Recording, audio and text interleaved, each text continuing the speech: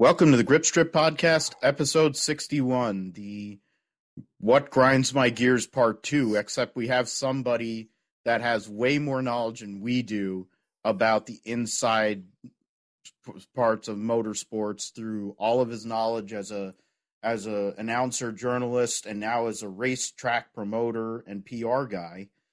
Somebody who has the Northeast knowledge, which I'll always be willing to have anybody and everybody that wants to come on here and talk about it, the mods and the supers and the dirt knowledge as well with sprints and late models and everything like that. We're glad to have Derek Perniciglio on tonight. And before I throw to you, Derek, for your introduction, my name is Philip Matthew. I'm here with my co-host, Joshua Fine. What's good, man? Yeah, I'm doing great, Phil. So glad to be back on the show. Glad to have Derek on the show. And I'm glad to talk about what grinds our gears. And of course, we got the month of May on, so glad to talk about all of it here.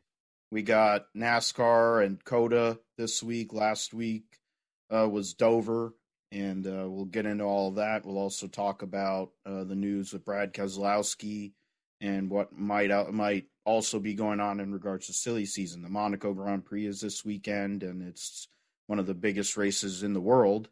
Not on the Memorial Day weekend like the greatest day in motorsports, which is kind of a bummer. But, at the end of the day, we kind of know who's probably going to win. So maybe that's part of the thing.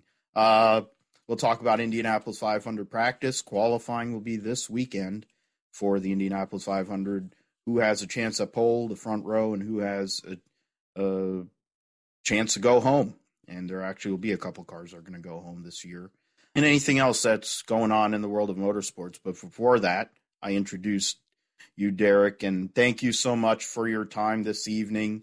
We just had a few minutes to talk, and it's just cool just to talk to somebody who's in there and has that connection, but also is a racer. And I think that's fundamentally the thing that we love trying to bring racers on this show, because at the end of the day, it's the genuine passion that drives both Josh and I know that that's the same passion that you have. So thank you so much, Derek, for your time tonight. Oh, thank you for having me on. It's great to be here. And if there's anybody that enjoys bench racing and talking racing more, it's me. But thank you. I appreciate you guys having me, and I'm looking forward to this. This should be a lot of fun. Yeah, we definitely do bench race here, and we go off on tangents, especially me. Trying to get Josh mad is kind of funny, but it never really happens.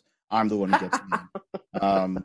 Hence all the medications that I'm on. But anyways, so I guess the initial question for you, Derek, is where did this passion start? You're now a racetrack promoter down south, but where did this passion start for racing? What, and like now that you still drive and you're able to do all these things, like where did it all start? Why is this still a thing all these years on in your life?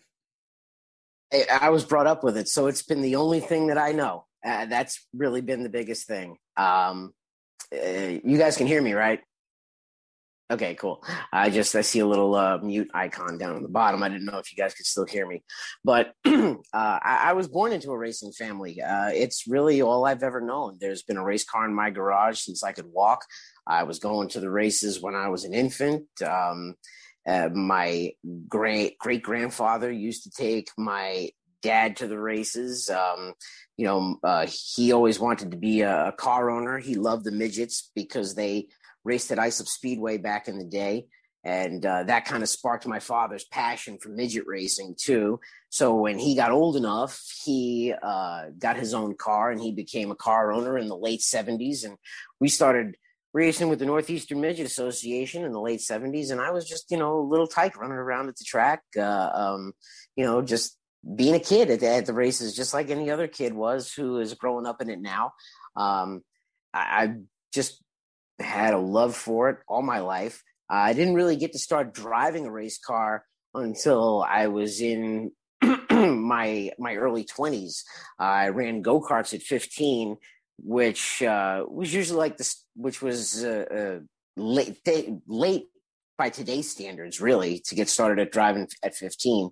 But started racing go-karts and ran them for a couple of years. And then my brother and I started competing at our home track at Riverhead Raceway with a stock car. And we did that for a little while. And so because my dad wanted us to get some experience with working on the car, driving the car, dealing with, the grief that goes along with the racing. And he wanted us to get a little bit of that experience before he let me or my brother hop in a high-speed midget. So that was one of the things that we had to do, which was good for us because it taught us, working in the shop, working on the cars, building a car, fabricating, things like that. So those were great lessons from my dad back then to get us prepared, because the racing, if there's one thing about racing, it shows who you are. It shows your character. It shows your mettle. It shows your perseverance and your determination, because there's a lot of work involved to do this type of sport. And it can also be very rewarding too. And for me, it did become rewarding. Like a lot of young kids out there, I wanted to be a driver. I wanted to, race in the Indy 500, the Daytona 500, just like all these kids out there that are trying to work their way up the NASCAR ladder. The problem with me, of course, was, as my dad had a family team, so we didn't have huge money, and I knew it was going to take a lot of money to go racing. So I knew making it as a driver was not in the stars for me, but I could talk. And that was one thing that I could do, actually, when I would go to the track and talk to some of the race fans that would come up to the car after the races and just chat with them. And eventually it turned into one night hanging out at the local go-kart track on Long Island. And the announcer quit that night after the races. And my brother kind of nudged me and said, you could do that. You could try it. You could talk. You should give it a shot. And the next week, I did the announcing thing for the very first time. Started off at a local go-kart track, and a lot of people thought that I had a knack for it. That was the big thing, that I could do the job. So the announcing thing kind of got the momentum going with that, and then I realized I could show up to the track and make money instead of spend money. So that was a huge kind of selling point. And then I realized that I could travel with my father's racing series and go from track to track announcing, and people would start to get to know me and who I was. And I realized that I could possibly move up the ladder doing this. I had always wanted to have a job in racing. I wanted to work in what I loved. So I always wanted to have some sort of job in racing. And around, I would say 23 years old, I had a few guest appearances on some local television shows up in the Northeast just to do some color commentary for some live public access, cable access shows. And producers thought I did very good and thought I should pursue it a little more. So I decided to go to college. I decided to enroll in college in New England Institute of Technology, and went for my degree in television and radio production. And a month before I had graduated, I got hired down south to work on Race Day on TNN, the original Race Day, which was a huge thrill for me, being 25, 26 years old, being from the Northeast, watching Race Day, the original Race Day. I don't know if you guys remember. You may be too young. On TNN, they used to have the Sunday 1-hour show called Race Day, and it covered everything. Patterson. Yeah. Pat Patterson, Rick Benjamin was the host for a while. Ralph Shaheen was the host for a while. And it was really a news magazine show is what it was. We spent a whole hour doing features, news, stories. And so for me to grow up watching that show as a kid and then getting a phone call from the producers saying, you're going to come work on the show as a production assistant. I mean, to me, I thought Hollywood was calling. It was huge for me. So yeah, I packed up my bags and I moved down south to come down here to Charlotte. The funny thing is that I moved down here the day Dale Earnhardt died. The day Dale Earnhardt was killed in the Daytona 500, I was driving a U-Haul van with my father alongside down here, just listening to the race on MRN. And I remember telling my dad, while we were driving down, I said, you know what, Dad? I said, someday I'm going to interview Richard Petty and Dale Earnhardt. And, he smiled and nodded, the that assurance. And by the time I had gotten to Matt Dillner's house, I'm sure you know that name from the Dale Jr. download and from Lost Speedways. Matt and I are friends back home, from Long Island. So we had been friends for a while. And I was staying with him until I found my own place. By the time I had gotten to Matt's house, I knocked on the door and he was white as a ghost. He had told me what happened, that Dale had died. And at 7:00 the next morning, I'm setting up a camera in front of DEI covering his death. That is insane to go. You get your dream, or what you thought was your dream job, getting on TV or being a PA and all, and working for this great show that had been around for so many years. And like literally the first story you're doing as the biggest story in NASCAR history. Yeah, it's that day. There's certain things, like they always say, you'll always remember where you were and when it happened, everything. And that's for motorsports or, just in general. But that moment, Dale Earnhardt's passing, and like, even for me being an Ayrton Senna guy, I remember where I was, what was happening, everything when he passed. And that's like, it's crazy that way because of those people, those great, bigger than life characters. And I think that's part of what, you're at that point in life. And for many years, that's been a responsibility of being able to give the story and give the gravity. I mean, the gravity of Dale Earnhardt's passing. I mean, we still, in a lot of ways, have not recovered from that in the sport. A lot of things that have gone on in the past 20 years, I'm sure if Dale Earnhardt was still here, may not have happened.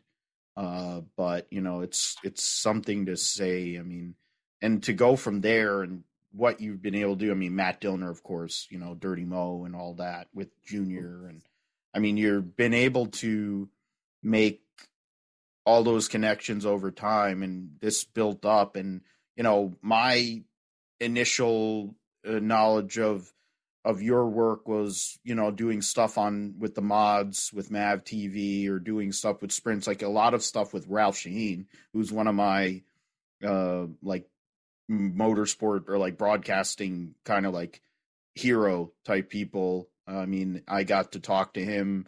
I think one of my best moments of my first gig, getting to be at the racetrack, was just shooting the breeze with him in Pocono back in like 2013, knowing, because he's a Tony Stewart, he's close to Tony. We talked about NASCAR, we talked about motorcycles, we talked about, I don't know how many different racing series we talked about in about 5 minutes.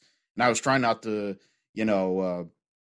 crap my pants because I'm talking to Ralph Sheheen. But the fact of the matter is, and the fact that I was impressed with his hair too, because his hair hasn't moved since 1989. That also is something that I always try to get that in there. When he always has his posts, I'm like, dude, your hair has not moved. It hasn't changed. It doesn't matter having kids, nothing. It literally has not moved. So, as Ralph and I like to joke, it's still the original factory color. Yep. That's what it is.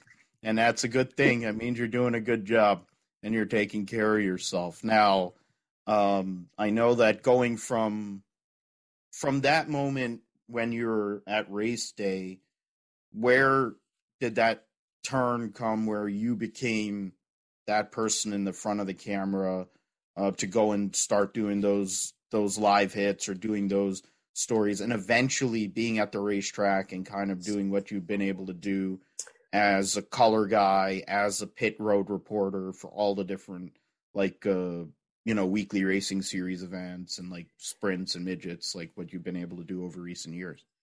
Well, you know what? It's so funny because there have been so many different instances that have happened to me in this sport that have had just weird dates attached to it. Because the first day I had moved down here, Dale Earnhardt died.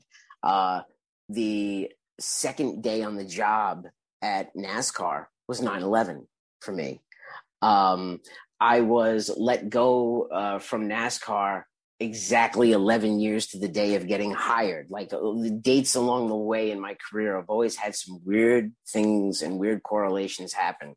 So it was kind of weird how it all went down, because I thought after moving down here and coming on to race day, I'd made it. You know, I was going to work my way up on race day and then eventually become an on-air talent and, you know, wow everybody with my ability and all of that. And it turned out just 2 months after moving down here, TNN decided to cancel race day, because this was just around the time that all of the cable companies were losing their NASCAR coverage, because the NASCAR coverage was going to the networks. Fox had bought up everything. So we couldn't even go into the Cup garage anymore because they own the rights to all of, you know, the stuff. So it made it very limited for us on race day. And 2 months after moving down here, Patty Wheeler, Humpy's daughter, who had owned the company, sat us all down and just told us TNN had decided to cancel race day. So after just 2 months of living down here, I was out of a job. I had nothing. I was scared out of my mind. So here I was. I just moved down here, and I'm hundreds of miles away from family. Never been away from home before, and now I don't have income coming in. So I had to do like a whole bunch of odd stuff during that year. I was the track announcer at Concord Motorsport Park. I would announce on Friday nights for the Legends Racing, and then I would announce on Saturday nights for the big track. And I think I made a grand total of $85 for the whole weekend. I think it was $35 to announce the legend car races and $50 to call the stock car races. So I would make, you know, an extra $85 a week. And it was anything I could do. I would announce at Charlotte Motor Speedway during the summer shootout. I would pick up trash there after the races. Anything that I could do to you know, make a buck to get by. And the first year, I'm not going to lie, it was poverty. Yeah, I came really close to putting my, you know, tail between my legs and going back home, because I was living in a one-bedroom apartment. I didn't have a bed. I slept on a blow-up mattress. There were nights where I was eating just popcorn or just having a bread and cheese sandwich for dinner, just worried about how I was going to pay the bills. So a few months had gone by, and luckily, Wendy Venturini and I had worked together just for those few months at race day. Well, she had gotten hired at NASCAR as a production assistant, and they were looking for another one. She dropped my name to the folks there, and they called me in for an interview, and I was hired on September 10th, and walked in and, you know, met everybody on September 10th, and they told me to come on back tomorrow to get my insurance paperwork done and, you know, HR department and all that to get you into their system. And in the middle of all of that going on, the president of the company at the time, at NASCAR Images, which was named Tom Grabowski, come walking in the room and said, we need the room because a plane hit the World Trade Center. And I thought that was kind of weird when it happened. And of course, history speaks for itself. But yeah, it was 9/11. That was my second day on the job. But after that had happened, I just kind of settled into my career at NASCAR. I had worked as a production assistant for quite a few years, doing a lot of stuff for the NASCAR banquets, doing some of those live shows that we used to do.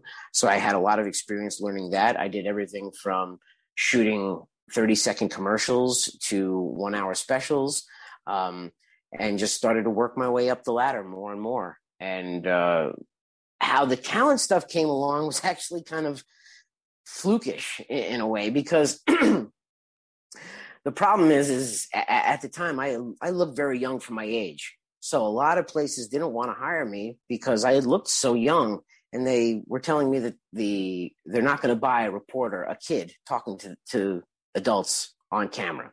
So I had gotten the rap for a while that I looked way too young. It just so happened by chance, excuse me, Pete Pistone from MRN was supposed to do an ASA race in Nashville in 2006. He ended up getting appendicitis. Well, the guy who was producing the races would also produce the Busch North races at NASCAR for HDNet, when HDNet was around. So I would walk past the room and I'd go, oh, hey, that's Jamie Obi. Oh, that's Andy Santerre. That's Ricky Craven. That's Matt Kobaluk. And they would go, how do you know all these guys? And I'm like, because I used to call their races and yada, yada, yada. So I would go right down the line of who was who. And then it would get to a point where the producers wouldn't know who a car was on the track. And they'd go, who's that? And I'm like, that's Tracy Gordon. Oh, all right. And so they knew that I knew. They also knew that I had a short track background.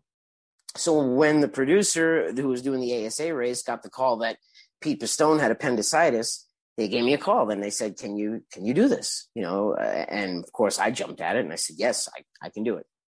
So 2006, I did my very first pit reporting gig for ASA late models at Nashville.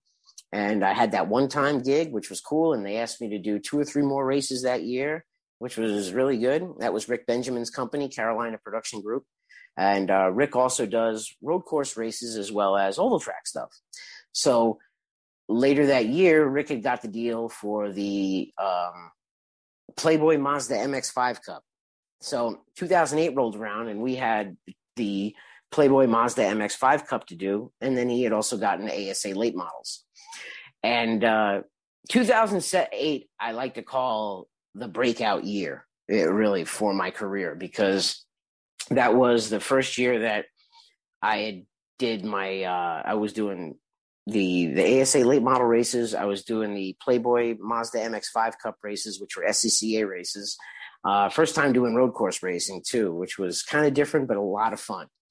And then later in the year, they needed someone down at Greenville Pickens to do a NASCAR K&N Pro Series race. So I had put a call in to Speed Channel. I knew someone over there and I said, hey, do you know who's producing it? Give me a chance. I'm doing these races, So they gave me a one-shot deal on Speed Channel. They said, go down, do the race. We'll see how you do. Well, that one-shot deal turned into the rest of the season with the K&N Pro Series, and it just started growing from there. And I was still working for NASCAR at the time. So that's what made it kind of weird, because my on-air career was taking off, but I still had my production responsibilities as a producer and an editor and all of that stuff. When they saw that I could do both, they decided to move the K&N production in-house at NASCAR rather than sub it out to another company. So they just had me do it. So I would actually fly to the races, do the race, carry all of the media back, come back to the Hall of Fame, edit at Monday we would edit the race, Tuesday we would do a graphics pass, Wednesday was the voiceover, and Thursday the show aired. I mean, and then on Friday I was flying out to another race to go do it all over again. So I was, for all intents and purposes, a one-man band. I would show up there and get the line cut from the TV crew guys and bring it back to NASCAR and put it together myself. That's just crazy. But it was cool. I mean, it was really cool. I mean, I got to, besides being in front of the camera, I was behind the camera. So the good part is I can produce my own stuff. And that was one of the other strong points that was the reason why I was kept around for so long, because they didn't need a pit producer at the track. So that was less budget that they would have to spend on a pit producer, because I had been a pit producer before. I know what I'm looking for at the track. I can pit produce myself. And that's one of the main things that I bring to the table when I do some of these gigs.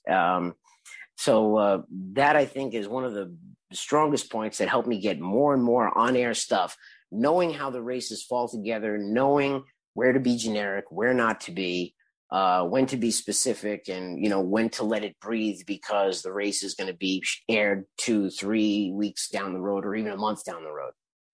So there's different things that you learn along the way, not to timestamp stuff and things like that.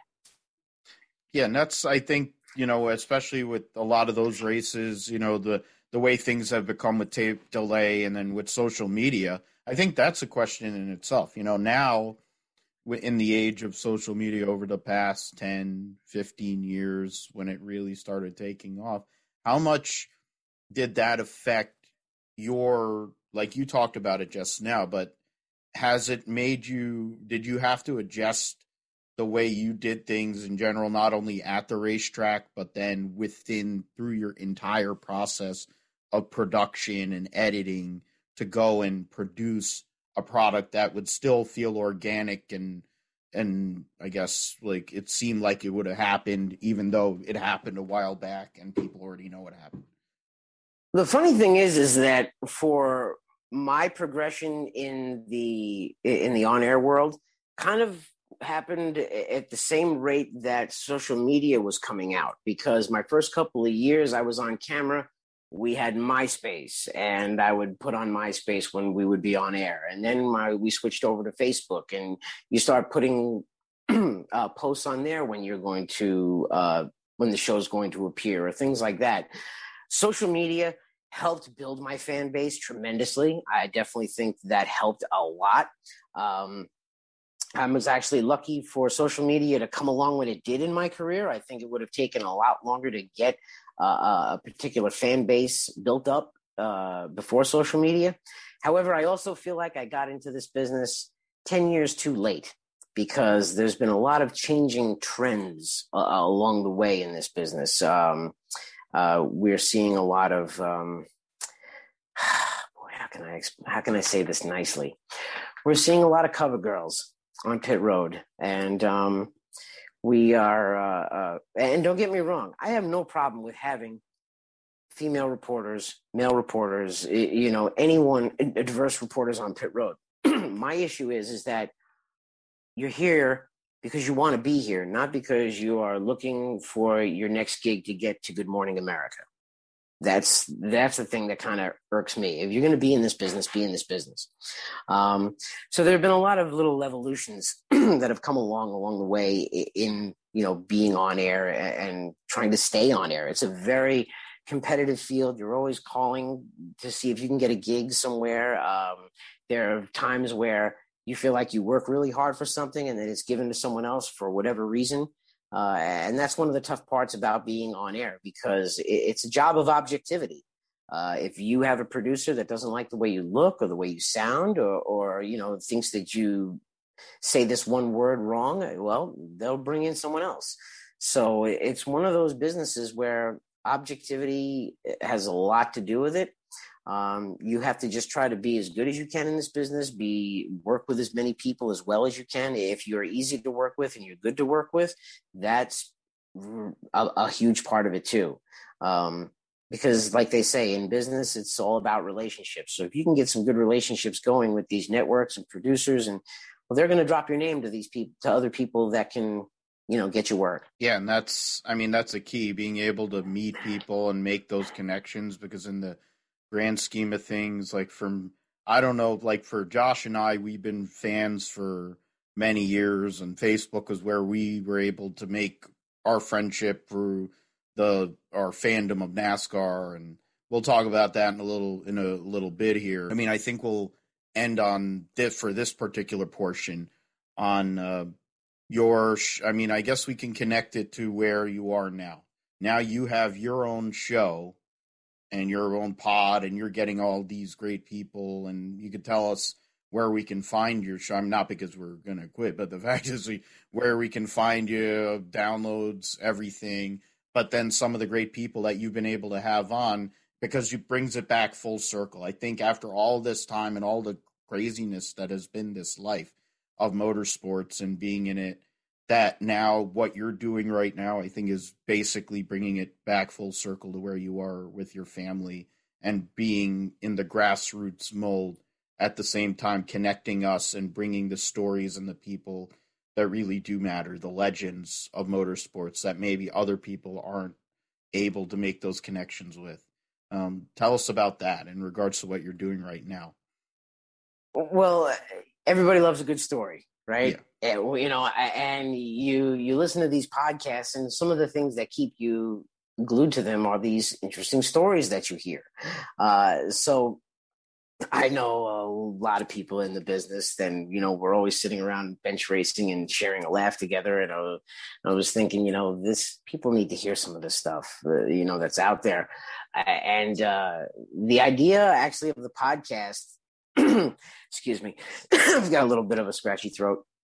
A little bit of the podcast actually started from a lark, really. A lot of people had wanted me to do podcasts for a while. A couple of companies wanted me to do a podcast with them, but I hate to say it, nobody wanted to pay me. They want me to do all this work and all this production, but nobody wanted to give me a dime for it. And the way that I looked at it was, we know about that right now. Right. So the way that I looked at it was, if I'm going to not make any money, I'm going to do it myself. That's the way that I looked at it. So I wasn't going to make another company rich. My thing is I'm going to try to build my own brand. So we came up, with the idea, me and a couple of friends of mine who actually used to work at NASCAR together, all former. That's the funny part about the podcast too, is that everybody that works on the show is a former colleague of mine at NASCAR when we were together. So the creative director who was at NASCAR has his own company now. He and I work together on the show.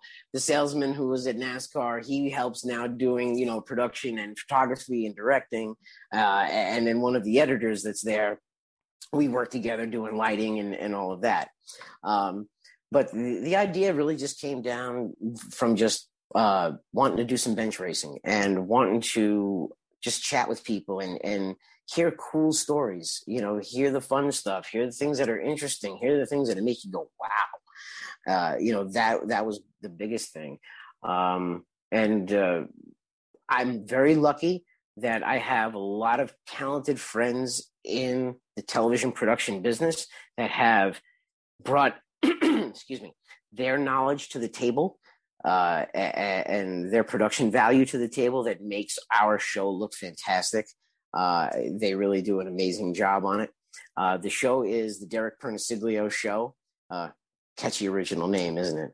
But it's the Derek Perniciglio Show. It is all over YouTube. We are on Facebook, Instagram, YouTube, and Spotify. Facebook, YouTube, Twitter, Instagram, Spotify. All of them can be found at Real DP Show. So that's the handle for it. And it's the Derek Perniciglio Show. It airs regularly. We do an episode every other week. We have just been starting out, and we've had some great guests on the show. We've had Travis Kvapil come on with his son, who is also an extremely talented race car driver. And Travis has got a ton of great stories. Brett Bodine has come on the show, who, oh my God, he has done so much over the years. What people don't realize is just the characters that he has worked around, all the way from Richie Evans to Haas Ellington to Harry Hyde. I mean, just his involvement in the sport has been tremendous. We had another guy on the show by the name of Andy Stapp. And if you're a sprint car and midget guy, you know that Stapp name. Steve Stapp has been a car builder in sprint car racing for years, a former USAC champion. All the greatest names have driven for him. Everyone from AJ to Andretti, Poncho to Parnelli have driven a Stapp car. He came on the show. Andy, his son, came on the show because Andy's a great storyteller and tells the story of how the Beast Midget Chassis came to be, because there's a huge, I didn't know that portion, story behind the birth of the Beast Midget Chassis. Because if Andy wasn't almost killed in a sprint car, the Beast Midget Chassis never would have come to be, because his father actually designed it on a Waffle House napkin, of all things, on a Waffle House napkin, and showed it to Bob East. And Bob East kind of took it and ran with it, and they went their separate ways. Basically, the easiest way to say it. And the story is all on there. Just check it out. It's all on there. It's the Derek Perniciglio Show. You can look it up on iTunes, on Spotify if you want to listen to it. If you want to watch it, it's on YouTube. We put little clips here and there, highlight clips up on our Facebook page to get to know some of these guests and everything, and hear little snippets of stories. And we've also had Reggie Ruggiero on. The Modified World. Reggie's a god, and we haven't heard from Reggie in years. And then he pops up on my show, so it was like, oh, everybody wants to hear from Reggie again and to hear some of those stories. And it's just really fun to do. It's a sit down, intimate conversation with people in racing to just tell a funny story, tell an interesting story, something that made you laugh, cry, made you mad, whatever it may be. And that's, yeah, I saw the Reggie Ruggiero, and then, like, there's certain names, like talking about Brett Bodine and all the people. I mean, there's so much that you're able to give us. That's just because of the people but then it also connects back to what comes back to the passion.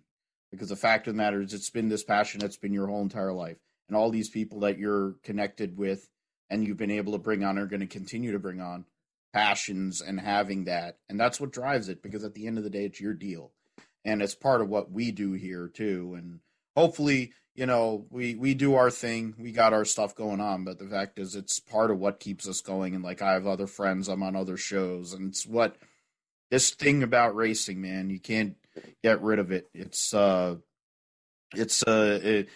crazy it's a crazy deal how it can get you, and then it just sucks you right in and you can't get rid of it. It's amazing. It's something that's been a part of life for so long. There's one thing about this sport, it gets in your blood. That's the best way to describe it. You can't get it out. I mean, there are times when I get so frustrated with this sport and I just want to walk away, and I'm like, I'm not going to the racetrack for a while. Then a couple of days later, I find myself putting an old race on or looking for where, I can catch a race this weekend. So it's one of those things that it always calls you back. And that's what it's all about. That's what it's all about for sure. All right. So yeah, when it comes to all the things that you've been able to do in racing, I mean, it's so cool, and all the stories and all the people. But now you're in a new role. I mean, now you're a promoter and you're a PR guy for a racetrack. And we talked about this offline and some of the stresses that came up with that. So kind of tell us about that and what that's kind of been like, and how it's kind of opened your eyes to other things that have gone on in this whole racing game. Well, it's definitely a new experience now to be hated instead of liked. That's a new one, that's for sure. My first day on the job, I had a guy telling me that he hopes I get fired. So I was just like, well, welcome to promoting. That's pretty awful. It's all right. It happens. You know what? I learned really fast. And I learned this even doing the on-air stuff, that you're not going to make everybody happy. You can do a show and you can do 9 out of 10 things right, and someone is going to harp on that 10th thing. The best you can do is the best product you can produce.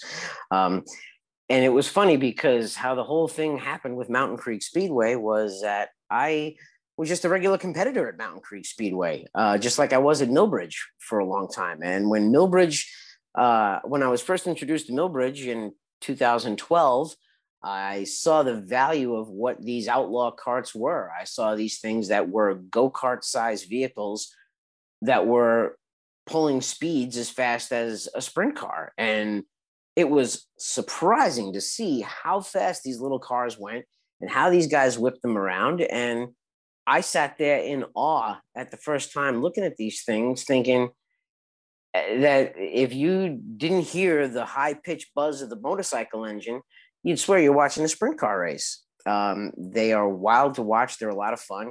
And when I was first introduced to them, I thought to myself, I got to show these to the world because these things are cool as hell. And I started doing a bunch of YouTube videos from Millbridge Speedway to show everybody, hey, look at this cool stuff that we're doing over here, because Millbridge was the only track on the East Coast that was hosting this type of racing. This was a type of racing that was born out in California, in Northern California, of all things. So it was very rare to have something like this out here on the East Coast. Just seeing the racing and seeing how good it was. And then the big thing was how affordable the race cars were. I mean, you can go racing with something high speed, real fast. It's going to give you a lot of experience racing behind the wheel for under $6,000, which I thought was a huge selling point. That was one of the other reasons why I thought it would be great to get involved in this type of racing. So I had did the media and video stuff out at Millbridge for the longest time. And when I had joined up with Speed Sport, we brought the television cameras into Speed Sport to televise some races there for the first time too, which was pretty cool. I can always have the bragging right of being the first guy to put outlaw kart racing on television for the first time. So to be able to show it to the world was really cool. At a few years had gone by, and Millbridge had picked up Speed 51. I went back to racing there, just driving my car. And then this other track down the road called Mountain Creek Speedway opened up.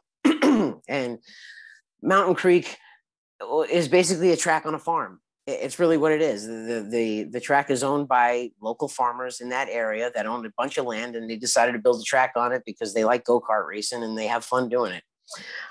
When I went there for the first time, I looked at the place, which is set back in the woods. You literally have to drive through a cow pasture to get to the track. It's really cool though. I mean, it is an auto racing field of dreams. It is. And the owners that were there at Mountain Creek saw what I had done with Millbridge, and they had wanted me to come on there for a while. And I didn't want to because I felt like I had gotten burned. So I was a little apprehensive in my previous experience. Mm-hmm. So I didn't want to do it for a while. So I had just raced at Mountain Creek. I ran, race there as a weekly competitor, and they would ask me my advice on how to do stuff here and there, and I would give it to them. And finally, over this past winter, they had called me and told me, we're doing improvements out here. We really want to go full tilt. We want to get serious. We need somebody who knows, most aspects of racing. They called me up. They had asked me a couple times to come out and check out what they were doing. I went out to the track one day and I saw the construction crews working and the pits that were getting leveled. They were expanding the pits, paving part of the pit area, building observation decks. They were ripping up the track surface, putting a new one down. They were adding banking. I mean, they were making a good effort, a good, strong effort. And when I saw what was going on, I was really impressed. And I thought that this is not outside of what I've done in the past. So I really just thought to just go back to my media playbook, and just start doing the basics, getting them up to speed on social media, getting them video exposure, just having, pictures out there. Anytime they made an improvement at the track, I posted it on social media because race fans love to see when tracks are being built or tracks are being renovated or repaved, because they know that those are benefits that are going to be for them. So they like seeing that stuff. And the other thing that it does also is it creates a buzz. It gets people talking. So you're planting that seed in people just from doing those Facebook posts, and the buzz starts. And I talked to the track and they had asked me about coming in and being a part of what they have going on. And I'll be honest, it has been an incredible experience. It really has. Working for Adam and Rebecca Stewart is fantastic. They are salt of the earth people. They are really good people. Anytime I have told them we need this, they have no problem getting it. I told them we needed, if they wanted to start getting into the mainstream of stuff, we needed to get cameras. They bought cameras. We needed microphones. They bought microphones. We wanted, a platform to be able to shoot with. We got that, so that's the great part, is that anything that I have asked them for, they have accommodated. And very soon we're going to be going to live streaming. So we're going to be having live streaming at the track as well. So it's just, like I say, it's just another brick in the house that Mountain Creek Speedway built. So we're hoping by this time next year to have a complete up and running program that is going for all the fans to enjoy. One of the problems that we had run into, being that we are the track that we are, is we're only 30 minutes down the road from Millbridge. But Millbridge is the big game in town. So what we had to do was figure out our schedule for the year. So being that Millbridge is the big game in town, we wanted to let everybody get their schedules done. And then we took a look at what dates were left. So when we looked at what dates were left, when I came in, I said, Fridays didn't work for you guys. They tried it. Saturdays didn't work because they were competing against Millbridge. I said, let's do flat carts on Saturdays because no other track around here runs flat carts. So we'll do Saturdays because they can come out. And then on Sundays, we'll have the outlaw carts. And what we'll do is we'll run on Sunday afternoons to give it a chance where the parents can get home at a decent hour. So we open our gates at 1 o'clock in the afternoon. We practice rolls at 3 o'clock, and then we get right into our practice. And then we get right into our program for the day. By the time everything is said and done, you're usually packing up and going home around 7 o'clock at night before the sun goes down. So it's great for all the parents involved. They get a chance to go racing on the weekend, and they can get their kids back and get them ready for school for Monday. So far, we have experimented with doing it this way. It's been the first year of doing it. It's been a pretty good success. Every week, the car counts are growing. The new faces we're seeing, which is a positive as well. And we're just hoping that people just start spreading the word and talking about how great Mountain Creek Speedway is. And hopefully we'll be able to build it up to prominence and have the micro sprints in there and all of that stuff, just like Millbridge has one day. Right. So, obviously you're a self-sufficient guy and producing your media and stuff, but like, what is the challenges, I guess, with producing content for these tracks, promoting, and like what are difficulties that you face trying to promote, especially with the different forms of social media? Now we're changing and evolving from Facebook and YouTube, and now we're going to things like even like TikTok and Reddit and all those different platforms. So talk about like the, I guess, challenges that you face trying to promote racing to a younger audience and expanding it from the current demographic that we have now. The biggest challenge, believe it or not, is time. All of these things take time. You can have your post that you want to do for your upcoming event, and you have to make sure that you have it all right and complete for Facebook. And then there's different parameters for Twitter, and there's different ones for Instagram. So it really, like, one simple post that you think you're going to put up could take upwards of 30 minutes to an hour sometimes, because you want to make sure you got the right links in there. You want to make sure the right people are tagged in there. So sometimes that is very time consuming. And going back to that time again, being that I am a one-man band, there is one day that I have to dedicate to editing. And there's another day that I have to dedicate to being on the phone all day, calling people to see if they had a good weekend at the track, calling a sponsor, making sure that they were happy, letting another sponsor know, hey, your night at the races is coming up and this is the date we want to do it on. So the biggest thing that is the challenge is time, being that you're one person. If I had an assistant, it would definitely help along the way. But it's really tough when one person is doing a lot. Yeah, and it's part of what, I guess, for everything that you've been, or a lot of the things that you've been able to do over this whole career and in racing. I mean, it's the more you're able to do, I guess, the more indispensable you are, but at the same time, the kind of the grind that it can be at times, especially when, and you talked about this, it's like, well, you're hated now, and in a sense, just jokingly, but because you can make the right, and we were talking about rules. And I think it was something that is a great thing for you talking about, like modifieds, just as using that as an example, the tour type modifieds as we know them, the Whelen Modified Tour, and how there's all these different segments. And you're also talking about Millbridge and how that's the track, Outlaw Car, everyone talks about Larson and all that when he goes over there. But how do the rules affect car count, and in your time and over the years of all this coverage and all the different series you've covered, how have rules and certain sanctioning bodies affected, not only the quality of the product, but the people that are able to compete because of manipulating things, probably, or being a little too heavy handed, let's say?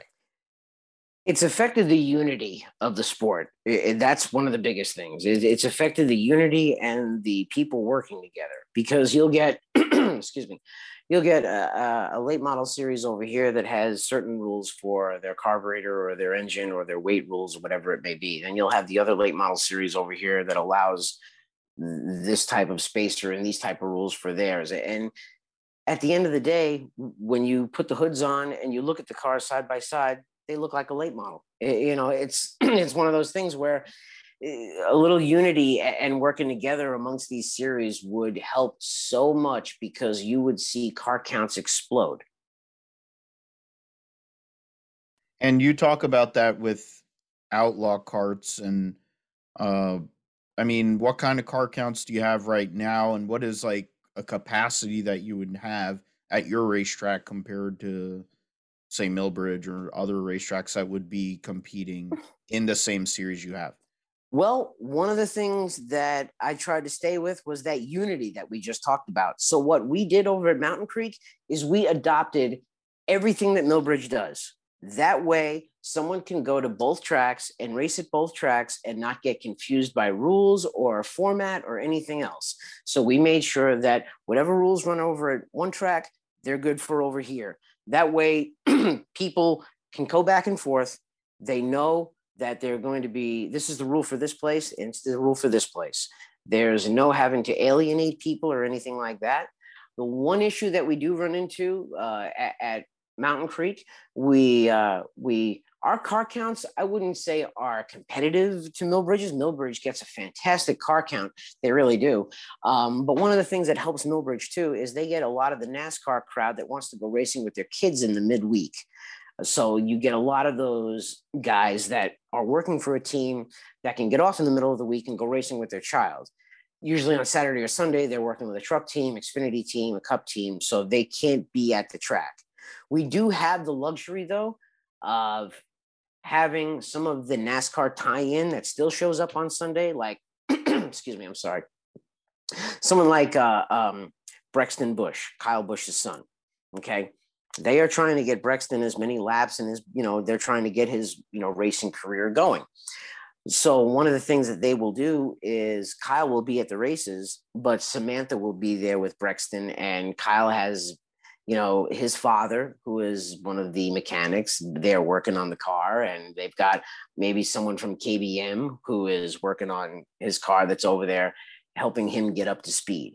So you will have some of those situations. Wyatt Miller is another one. Wyatt Miller is the grandson of Dale Earnhardt.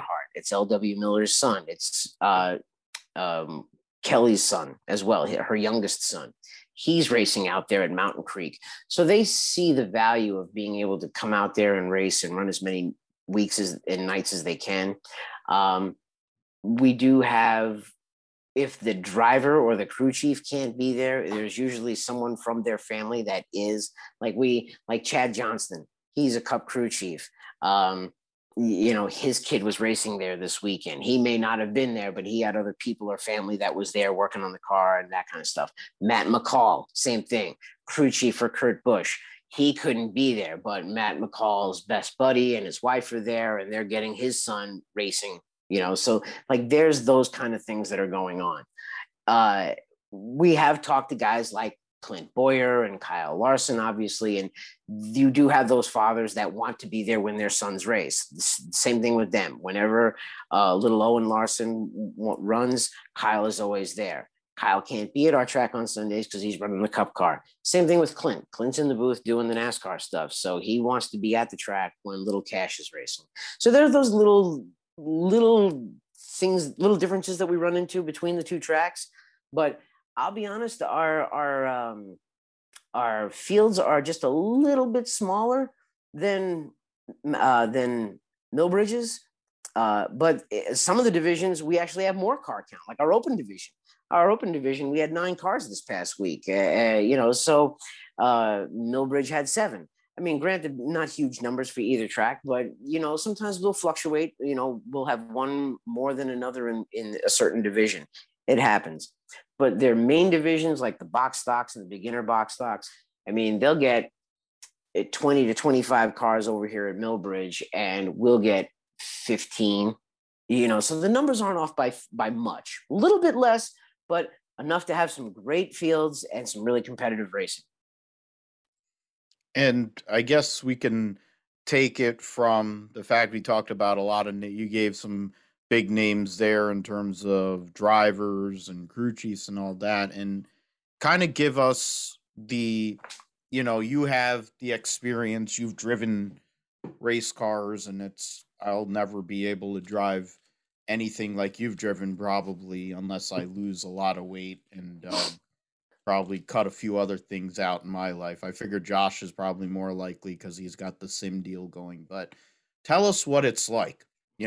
You're able to give us that, seat of the pants experience because you've done it.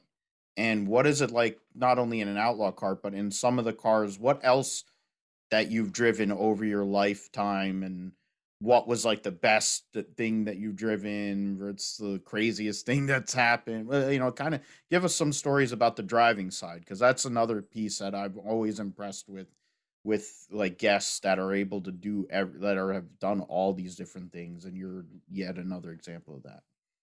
Well, I always said that being in the booth is the second best seat in the house. That's for sure. The best seat in the house is right behind that wheel, without a doubt. It's no different than guys that go hang gliding or skydiving, or they go bungee jumping. They're looking for that thrill. And that's really what it is too. I just love driving a car. I just love the feeling of racing. I enjoy that horsepower and that whole feeling of you being belted into the car and secured in. And it's that feeling of that man and machine become one type of thing. One of the things that I love is when you come off a corner in a race car and you put your foot down and you just feel yourself getting pinned back in the seat more and more because of that horsepower that's pushing you back there. That's one of the wildest things on the planet. And then I had spent most of my career on pavement. I had over 20 years racing on pavement. And then just, what was it? 7 years ago, 2012, 8 or 9. Wow, I'm getting old.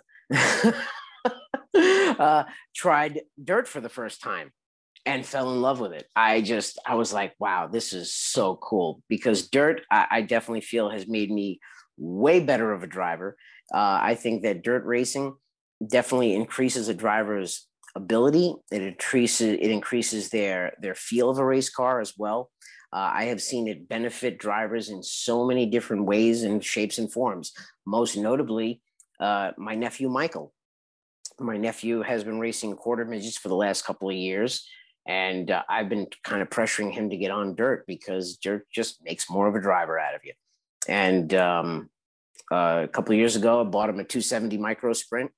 He went racing in Pennsylvania with the Pennsylvania Posse, racing at like Linda's Speedway, Shellhammers, Greenwood Action Track, Greenwood Valley. Just all of those places that, the guys who move up the rank and run in sprint cars do it.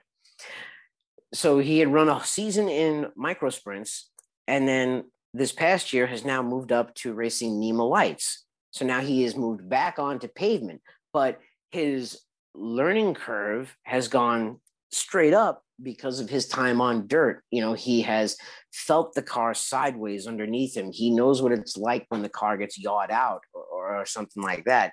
And he gets that feel of more horsepower to him, which I think is beneficial. And what a prime example of it, and what I think was a real disproving factor, was looking at one of his in-car cameras from Thompson earlier this year.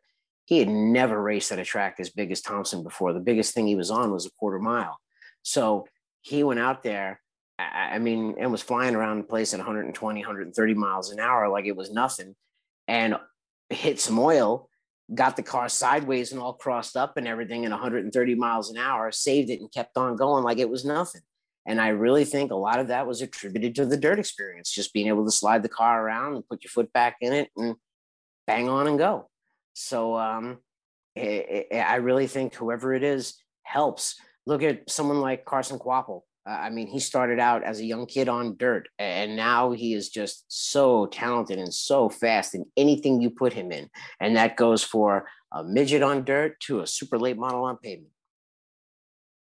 And and it kind of goes with a lot of the great drivers of, from before we were around to the guys and girls that we've been able to watch to where we are right now. You can think of whether it's like you think about Dave Blaney is a great example where he drove dirt and different types of cars, and then he went and drove stock cars for years and made a career and made a life so that he could take care of his family. And of course, now we have Ryan. You have guys that want to go and race other forms of racing or run on dirt because they hear about it, whatever. It's kind of like Kenny. I think a perfect example is probably like Kenny Schrader. How, and I think we'll kind of end like, who are some of those guys that to you or girls that have kind of been able to like show like racecraft? You're somebody that has been in this for so many years. You've had your family.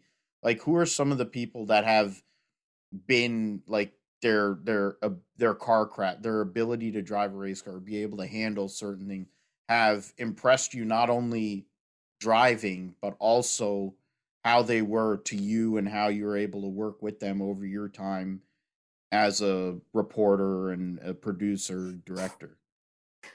Some of the drivers that I see that have really impressed me are some young kids, actually, like someone like Chase Dowling.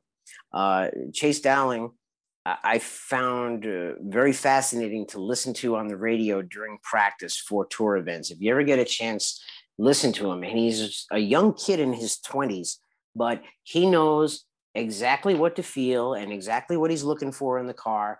Like, I listened to him during practice one time. I think it was at South Boston.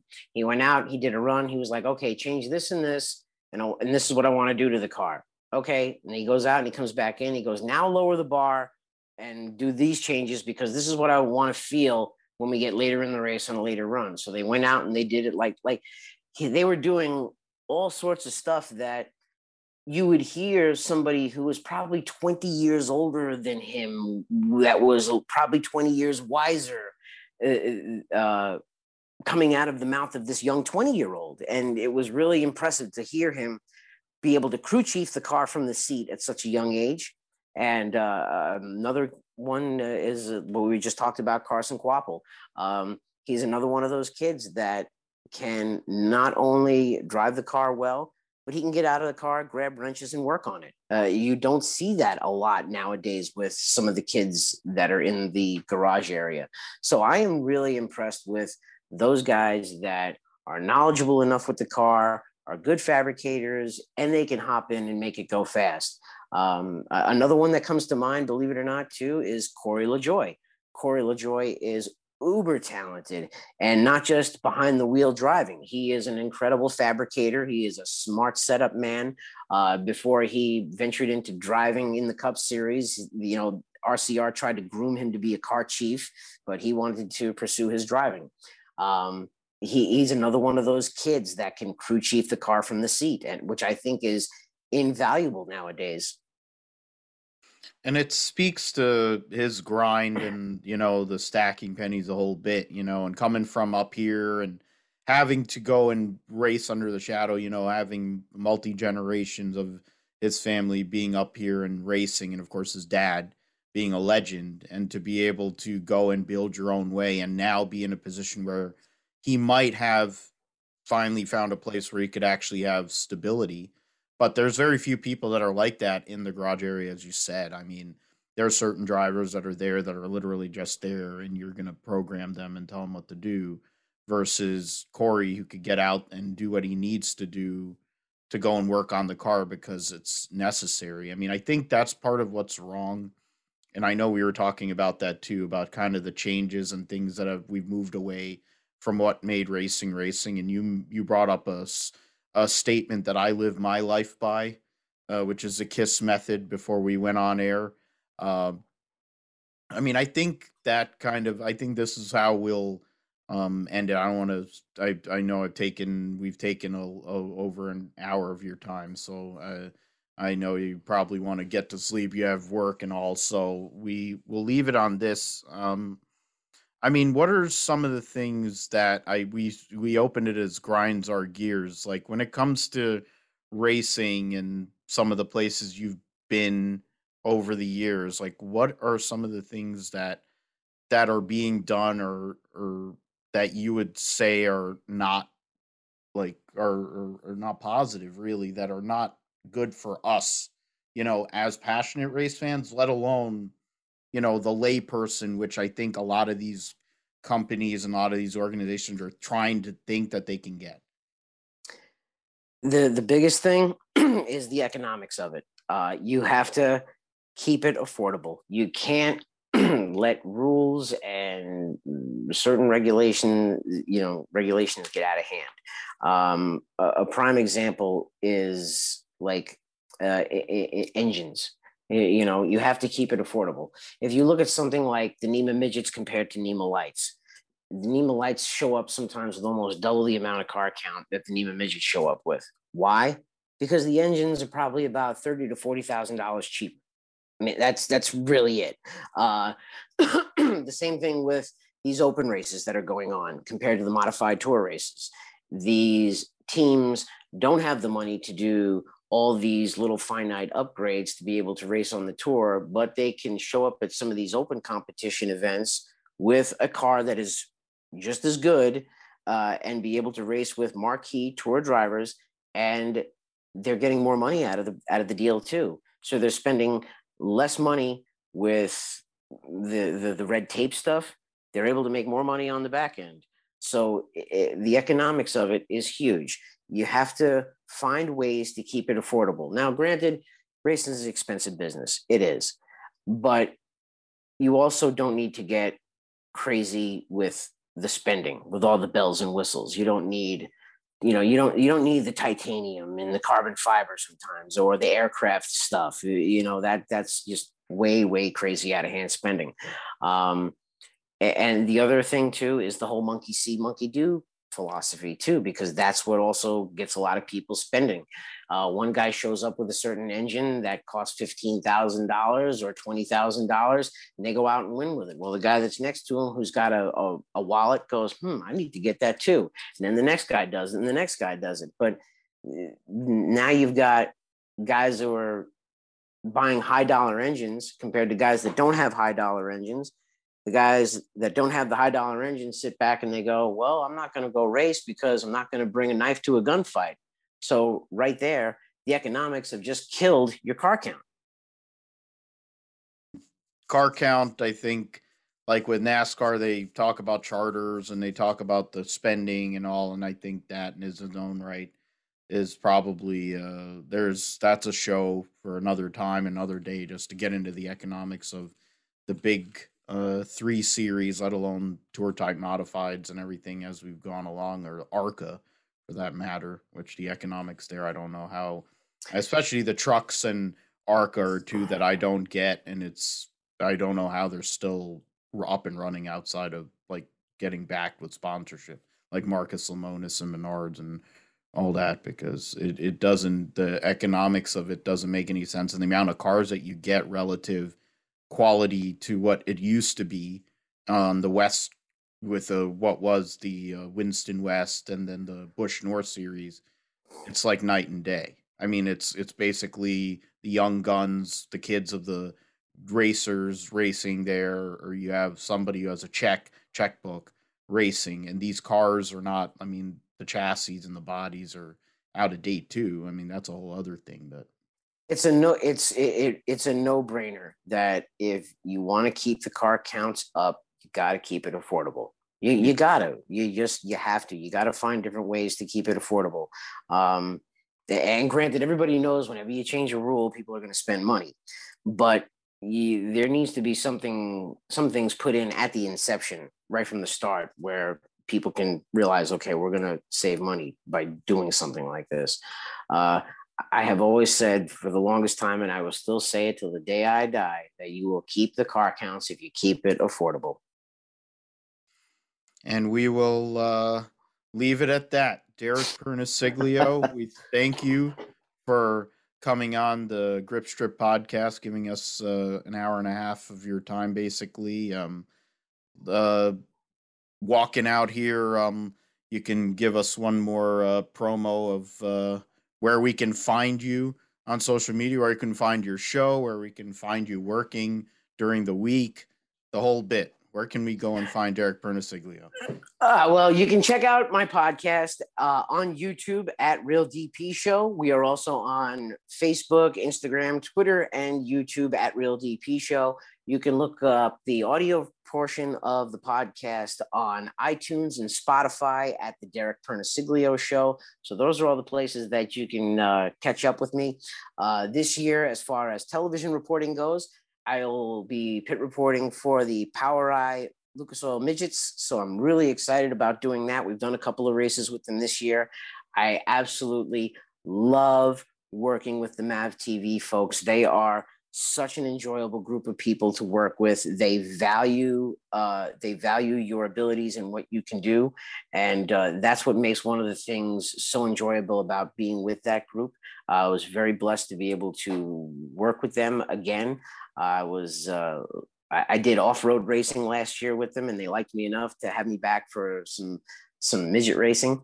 And that is one of my original loves and my passions. So I've been very lucky to grow up around midgets and modifieds and also be able to make it my living. And it's great to have somebody who's been in it his whole life and has that passion, knows these people going back from very little to now being in it now, because that's genuine. That's the kind of people that are missing. And you mentioned it earlier.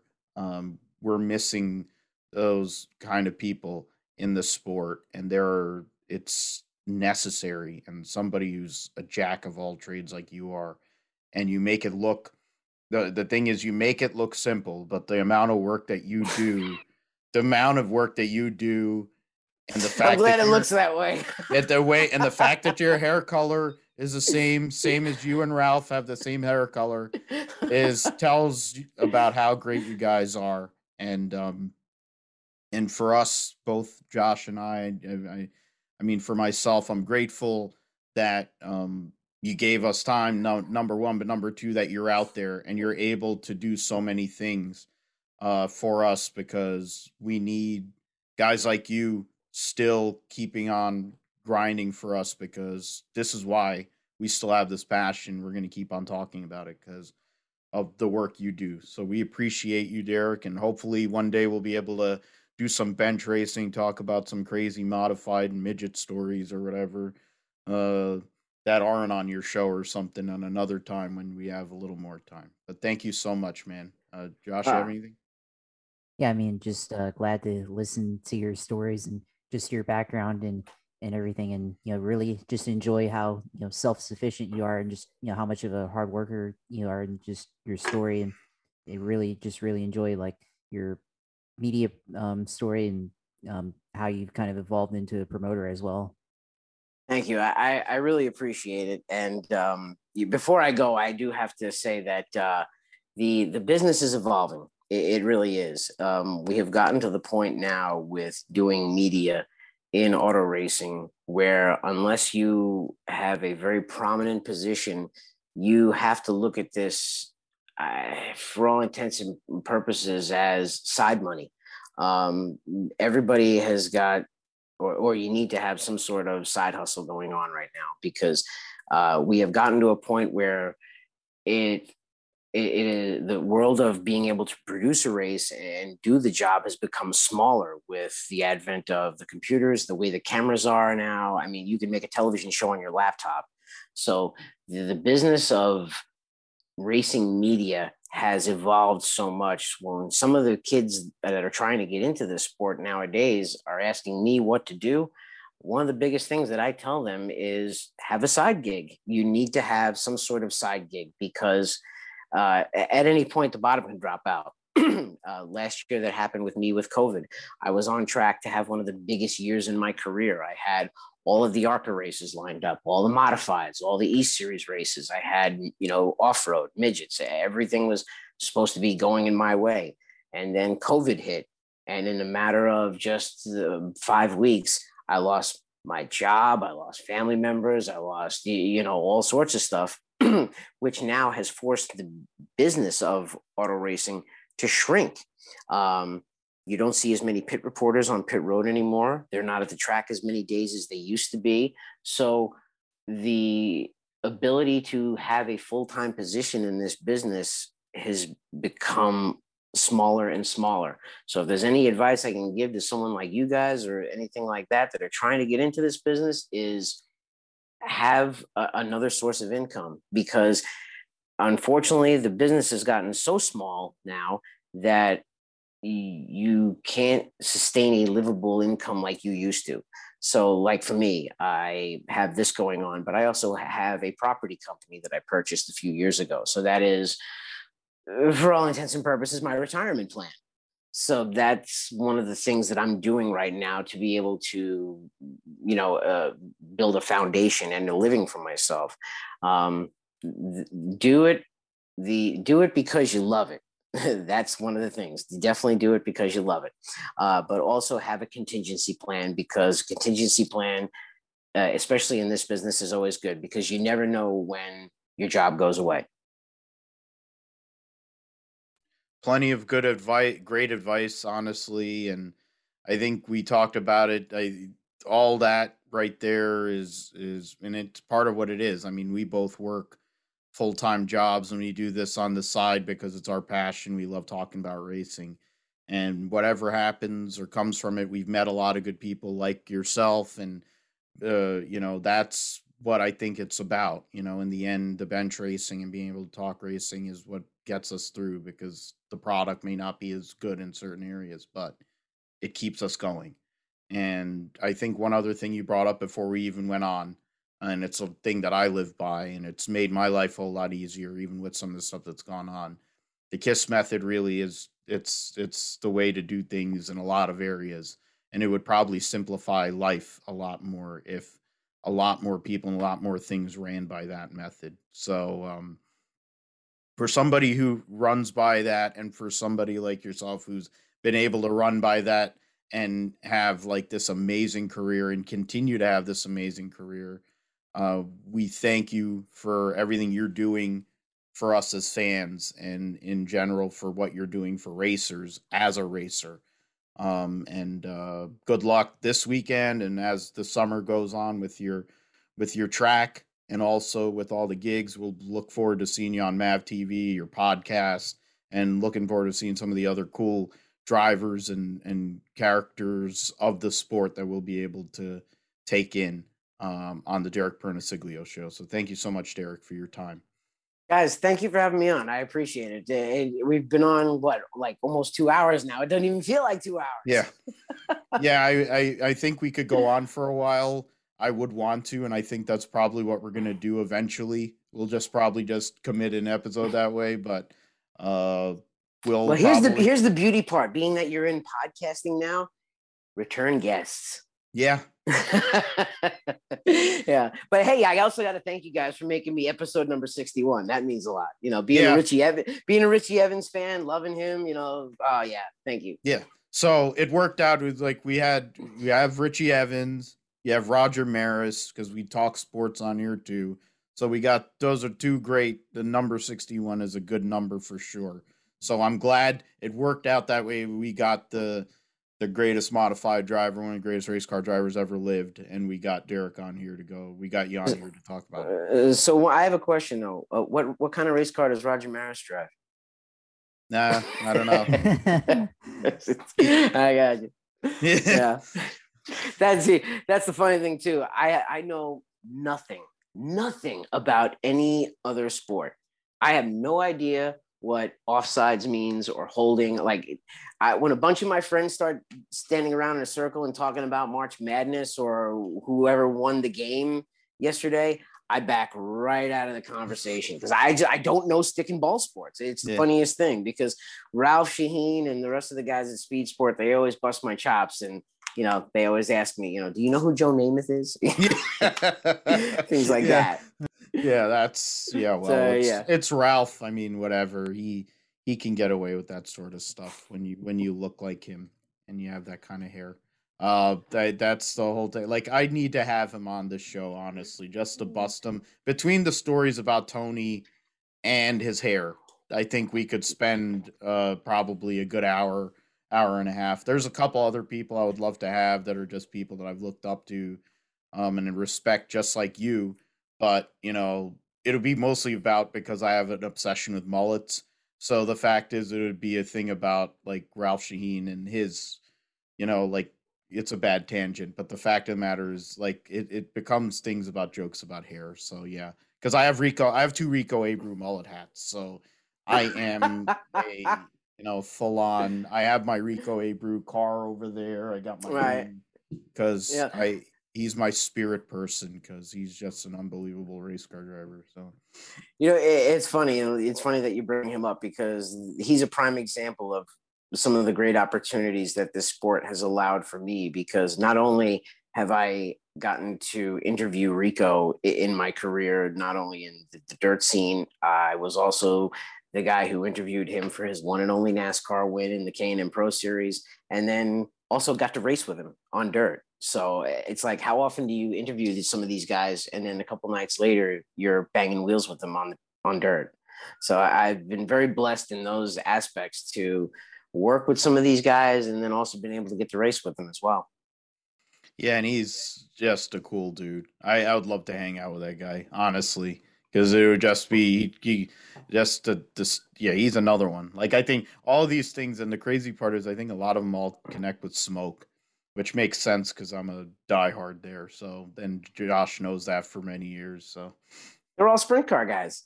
They flock together. exactly, exactly, you're Exactly. exactly right about that. So we'll definitely we'll arrange. We'll try to figure out. I have to figure out all the great modified numbers, so then we can arrange it so that you'll be on with another episode with the famous modified number for sure. So thank you so much, Derek, for your time tonight. Thank you for having me. It's been great. Absolutely, thank you so much, man. Um, with in regards to the rest of the show, because how do we like this how do you transition from talking to somebody who is as accomplished and does so many things as Derek, and then get into talking about the rest of the stuff? Well, we kind of have to. The Indy Grand Prix took place last week as a precursor to the Indianapolis 500, with Rinus VK the winner in his first career win. Uh, the first driver from the Netherlands since Robert Durnbos won in 2007 in the kart series, and previous to that, his mentor, of course, Harry Lunatic, uh, went and won two Indy 500s, and won. I think he won four kart races total, or three races in kart, and then he won them IRL races as well. So, Josh, I mean, it was basically a battle between Rinus VK and Roman Grosjean on Saturday. But for VK, he's been in the road to Indy. He's been up there for many years, and he struggled at times last year as a rookie. But that whole weekend, he was one of the fastest, if not the fastest car, and he went out there and won. And his owner puts a big emphasis on Indianapolis, obviously, because it's home. It's a big deal for him, for Rinus VK, on Saturday to get his first career win. Right. I mean, with Rinus VK winning his first career race, I mean, I don't think either of us picked him or really expected him to win that one. And I think also for Romain Grosjean, also, we didn't expect him to be that fast either. And for VK, obviously, it's his first win, and that does give him and his team a little bit of, I guess, momentum, so to speak, to um, qualify and put the car on the pole, I guess, this weekend at Indianapolis, and then the next weekend prepare the race car as they run the Indy 500. But I mean, I think for both of those guys, I mean, that really gives them both a lot of confidence. I mean, I think for Grosjean, like, he came from Formula One and was kind of, on the looked like to be on the downside of his career because obviously the Haas F1 didn't really work out for him. Wasn't running any great cars or anything, and then to end his career like he did with the crash at Bahrain. I mean, that wasn't the way you want to see any driver end his stint in Formula One. but to put the car on pole and have that type of pace, and then lead a significant amount of the race. I mean, I think definitely that gives him a confidence boost. But something else like we talked about with Derek, like the exposure level that, I mean, if you look online on YouTube and you look at the amount of views that qualifying got, I mean, I think when I last checked, it got like 240,000 views on YouTube for IndyCar qualifying. And I think normally it doesn't get that amount of views on YouTube, and I think that that's something that helps. So if Romain Grosjean is able to be more successful on at least on the road course races, and then maybe he attempts oval racing as well, I think that can definitely bring in some more exposure to the series and definitely help grow the fan base and get more like F1 fans, more Romain Grosjean fans who aren't fans of him already in IndyCar to follow the sport more often, and not just in the Indianapolis 500, but the entire season with the IndyCar series there. Yeah, and I mean it's a part of the deal with Jimmy Johnson being there after all these years and everything he's accomplished in his illustrious career to go and change his whole entire mode from NASCAR ovals and big heavy stock cars to driving IndyCar and then driving LMP sports cars too, like and how that is. They're getting more fans in the IndyCar series because of Jimmy Johnson and all the activation Carvana is doing than I think any other sponsor has done in IndyCar, period. They're getting more connections now with Rinus VK as a young gun. The Netherlands, they have a great passion, of course, with Max Verstappen in Formula One. Well, Rinus VK is that kind of talented, raw driver that could really take off and be a big time star in this series because he's another great driver from the road to Indy, and they have history of drivers being able to compete. Then you have Romain Grosjean, who has a Formula One connection, and other great Formula One driver or other drivers from Formula One have come here. Of course, Nigel Mansell, most famously, in the last like whatever 30 years, I guess. Of course, Mario being Mario, and AJ. I mean, he didn't run Formula One, but he ran sports cars and all that. But there have been Formula One drivers that have come here.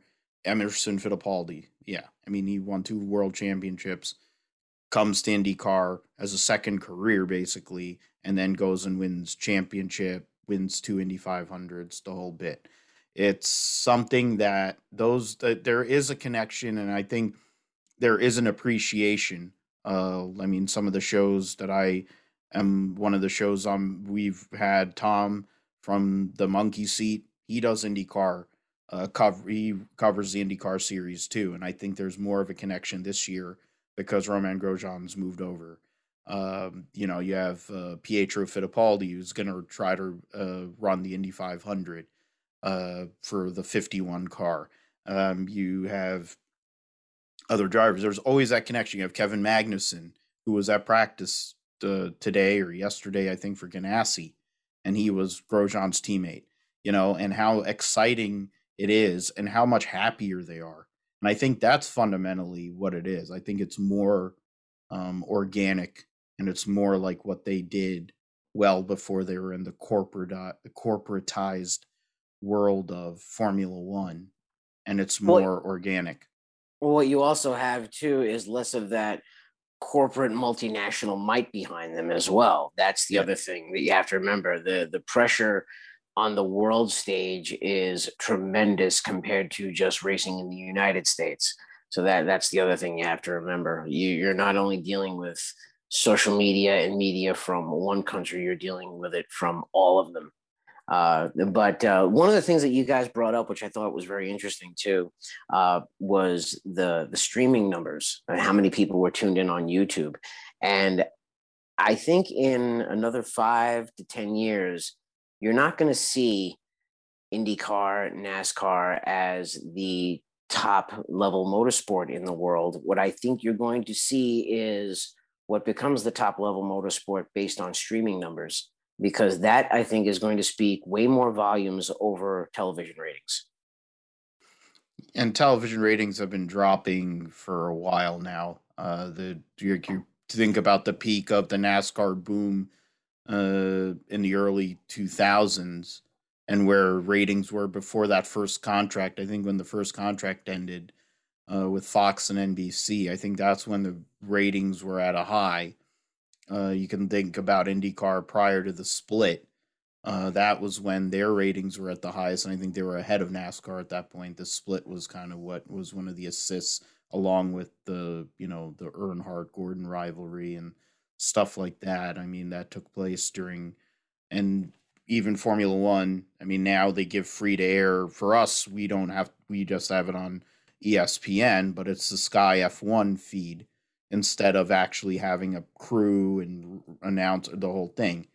Uh, I think which is the way NASCAR is going now with their remote commentary from doing it in the Charlotte studios instead of going right to the track. There a lot of the officials aren't going on the road anymore because they're just watching from the Hall of Fame on monitors on race day. So there's a lot of that that's going on. There's a lot of changes that have gone on in the sport in the last 365 days alone, and we are going to see a lot more of it in the next couple of years. And I think a lot of that is going to be based on the strength of streaming numbers.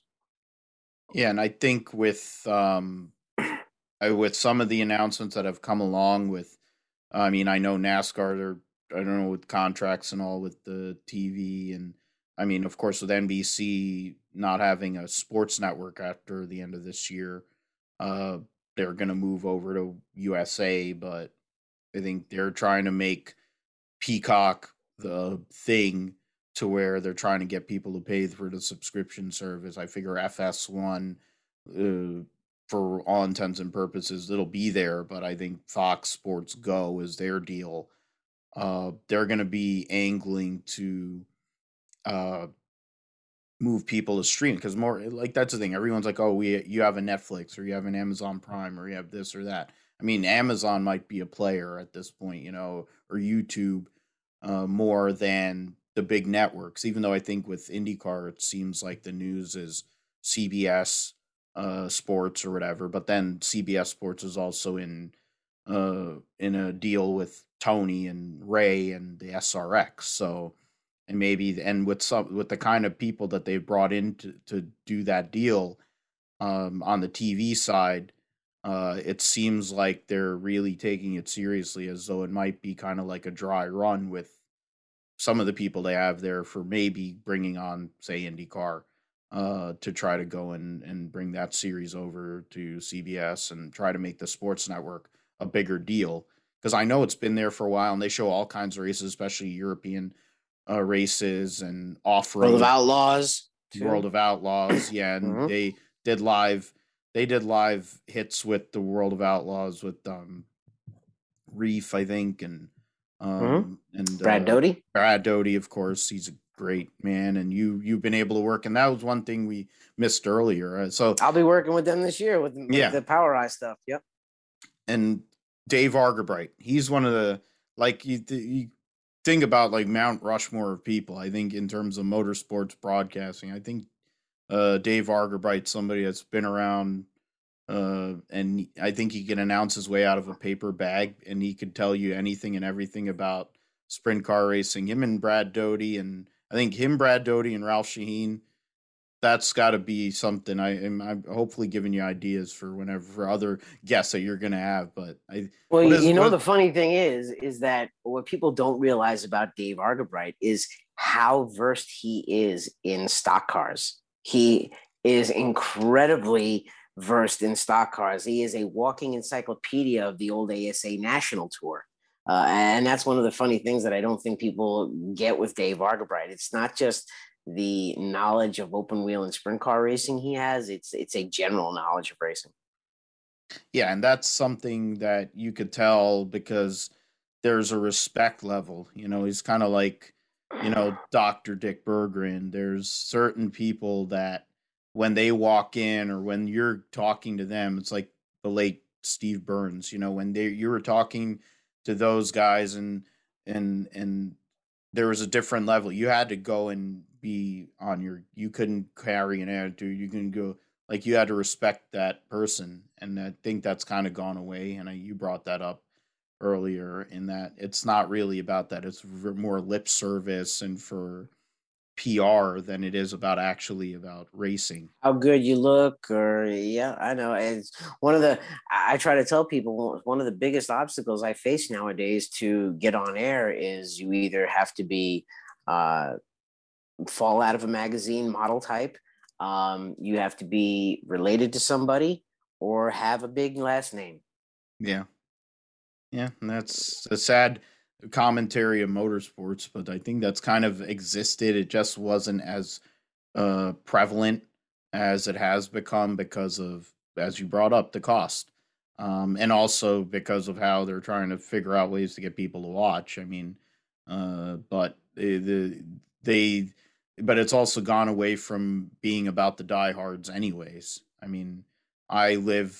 I mean, Josh is younger than me, but the fact is, for me, it was Bob, Benny, and Ned with Dr. Jerry Punch and John Kernan. That was what I started my fandom with NASCAR with. And then on TNN, you had Mike Joy with the late Neil Bonnet, and you had Buddy Baker, and then they had Randy Pemberton on pit road, and Eli uh, Gold, Eli and yeah. Gold. Yeah. Hmm. Like that, that was what it was. And then you'd have CBS with the great Ken Squire and Ned Jarrett in the booth with Neil Bonnet, and then eventually just those two, and then they had Buddy Baker, and then you have Mike Joy, who was working pits until he went up to the booth, and and other guys like Dave Despain, of course. Dave Despain, freaking legend too, and et cetera, et cetera. Chris Economaki, like there's that's what it was, and it's like that was racing. You were getting what you needed to know. There was no BS. There was no fluff.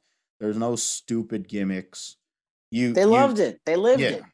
yeah, and that's really where I think you have people now, and like you could say it with NBC's coverage, one or a couple people in particular, especially with who they're going to have covering the Indianapolis 500, that it's less about racing and more about being loud mouth obnoxious people, or being more about PR than it is about racing. And it's a shame because there's people that I do respect on there, like Lee Diffie, and he's one of the best, and he's been around for a while, and he came from Australia, he's come over here, he could call any sport really.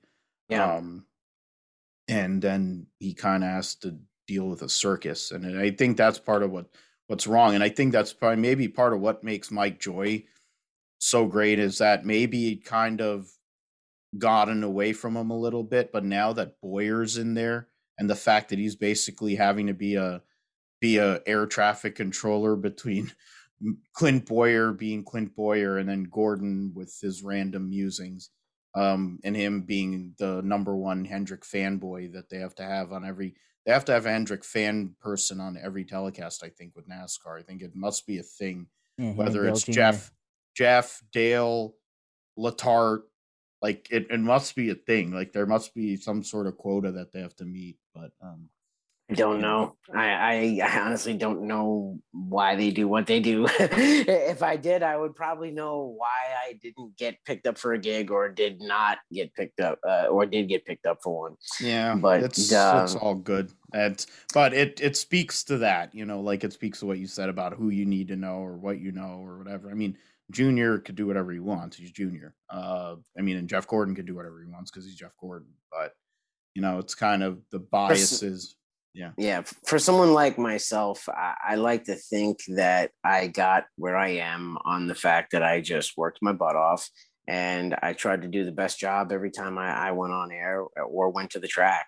That's what I tried to do, because I don't have a famous last name. I didn't come from a well-known racing family or anything like that. So I've got to make, the product that is me, do the best job. That Yeah. way I can get another job. Yeah, and that's how it always. That's what it was for a while, over many Mhm. years, and that's like for 30. What is it? For me, it's 30 years of being a fan and in some involvement in some way, shape, or form of motorsports, and trying to cover it. Doing whatever. Everything was cars, and it still is, and it still will be for the rest of my life. But it's less about people like us, and it's more about Show. 5 second. Yeah, it's more about like that's why I don't get how NHRA isn't a thing, because for everybody's attention spans, cars go 4 seconds, like, and they're loud and they're crazy and they're whatever. Like, why isn't NHRA? It's not as big as it was when they were on TNN with Steve Evans and Dave McClelland and Bob Fry and the whole crew. That it was better and it was more dramatic and it was cooler. They blew up a lot more too. I think that was probably part of it, but Well, that, and also you had someone like Steve Evans, and Yeah. Steve Evans was the Chris Economaki of drag racing. I mean, God rest his soul. He was another one of those guys that could get on the mic and do any sport. He could do sprint cars. He could do NASCAR. Steve Evans was incredible, but you knew he was a drag guy just from listening to the way he talked about it, how it just flowed from him naturally. And those are the ways that you could pick up on it. Yeah, and that was something, like, I remember him working the Knoxville National too. It reminded me that he used to call the Knoxville National shows before Ralph took over. And I mean, I always remember Ralph when he had to do Monster Jam with I think it was Monster Jam or something, and it was with Dusty Rhodes. There was they had some sort of promo he had to do with Dusty Rhodes. One of the funniest things I've ever seen in my life, and that was about as nervous as I've ever seen Ralph Shaheen. And that doesn't seem like he sweats a lot either, but I think he was sweating at that moment when he was doing that promo with. Because I think he thought that he was going to have to do a Crimson Mask or something, because that was Dusty Rhodes' whole deal for all those years when he was fighting Ric Flair. But oh god, it's great stuff. Well, listen, guys, it's 10:30 at night. I hate to go, but I do have to get going. I've still got some paperwork I have to do here, and then hop in the shower and go to bed. But thank you for having me on. It's been great. No, thanks for staying on and adding to the conversation there. I figured that you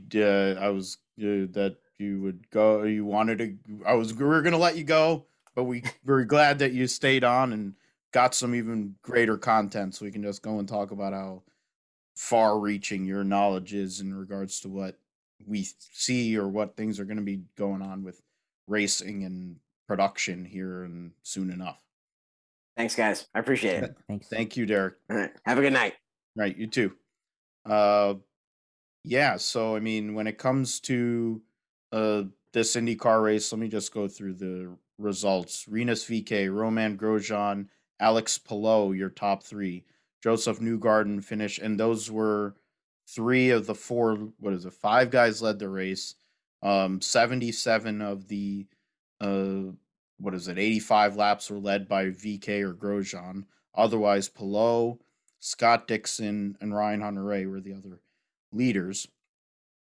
When it comes to Newgarden, Rahal, Pagenaud, Rossi, Scotty McLaughlin, Dixon, Ericsson, your top 10.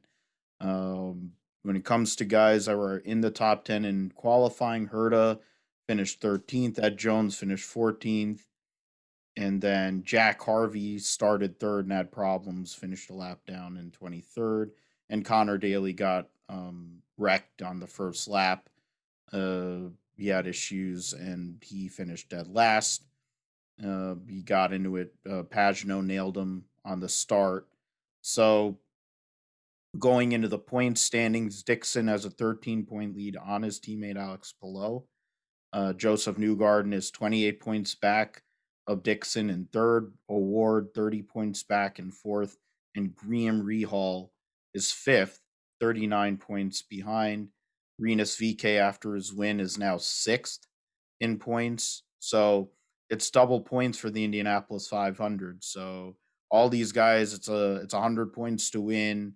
Right now, there's 16 drivers within 100 points of the lead, but it's Scott Dixon, and he dominated the race last year, and it was a good pit stop and a great late race adjustments by Takuma Sato that basically cost Dixon that elusive second Indy 500 win. But I mean, we'll get into the Indy 500 here in a minute because they're at practice. They've been got some new cars, different teams. What are those chances looking like? And some of the one-offs that we're going to see for sure. Dover was a Hendrick Motorsports benefit. It's something we haven't said in a long time.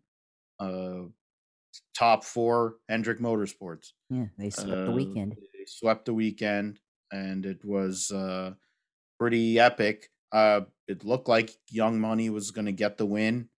He's done this a lot this year and most of his career, frankly, where he'll lead a lot of the race, and then when it counts, it doesn't really go his way. It wasn't his fault in terms of on the racetrack.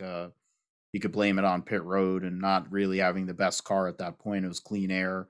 Alex Bowman and the 48 crew going and making a great pit stop to put him in the lead. And from there, he took off and won his second race of the year. First time he's had multiple wins in a season. He's only the second driver so far in 2021 with multiple wins. You had Larson finish second in that race, and William Byron, who continues to knock top tens off. It kind of fits the narrative of what Derek was talking about in regards to people turning wrenches or being somebody who could actually give you that kind of feedback versus somebody who can't. Actually, I'm sorry. Elliott finished third and Byron finished fourth, but still. Top 4, all Rick Hendrick. Hasn't happened in a while. Logano finished fifth. Harvick, Hamlin, Reddick, Daniel Suarez, a lot of weeks this year. If there's been a car or a team that has probably been the most impressive in this sport this year, it has to be, Trackhouse is really in the running for most impressive team, especially for a brand new organization. And considering that RCR equipment relative to where they were last year, the 43 car not really running all that much better. It's the same crew chief, same stuff more or less, but they just have theoretically a better driver. Granted, statistics would say that and Eric Jones is a better driver, but even with his talent and his experience and all that, they've only been able to run good about once a month, which is what they did. Yeah, it was the same with Bubba. With Bubba. And then for all these years, they were running with the Germain team, and they're more or less trash. And that's probably why Title is never going to be able to find a full-time ride again. But now you have Daniel Suarez with Travis Mack, former Hendrick guy and Junior Motorsports guy, and they have these Chevys, and and in some cases they're outrunning the RCR cars. Not this weekend with Reddick, because Reddick had a good car and he's been on a little bit of a momentum build here. But Hendrick Motorsports doing what they did for decades, dominating the show. So basically, what is it?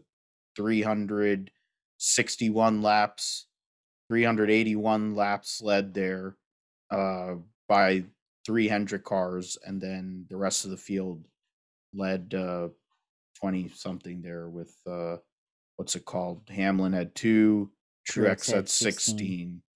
Yeah, so 18 laps. And other than that, Briscoe for me, Truex was on pole, led early, and then whatever they did during the comp caution or something, they completely lost their handle, and he ended up finishing a lap down. Briscoe was gonna be the lucky dog at the end of the first segment, and a bad rear tire failed, and then that was the end of his day, basically. He had a car that was good enough to finish top 20 for sure, and that just was a missed opportunity there for him and the 14 team to build on the momentum they've had the last few weeks. And they'll have qualifying, and they'll have practice this week at COTA.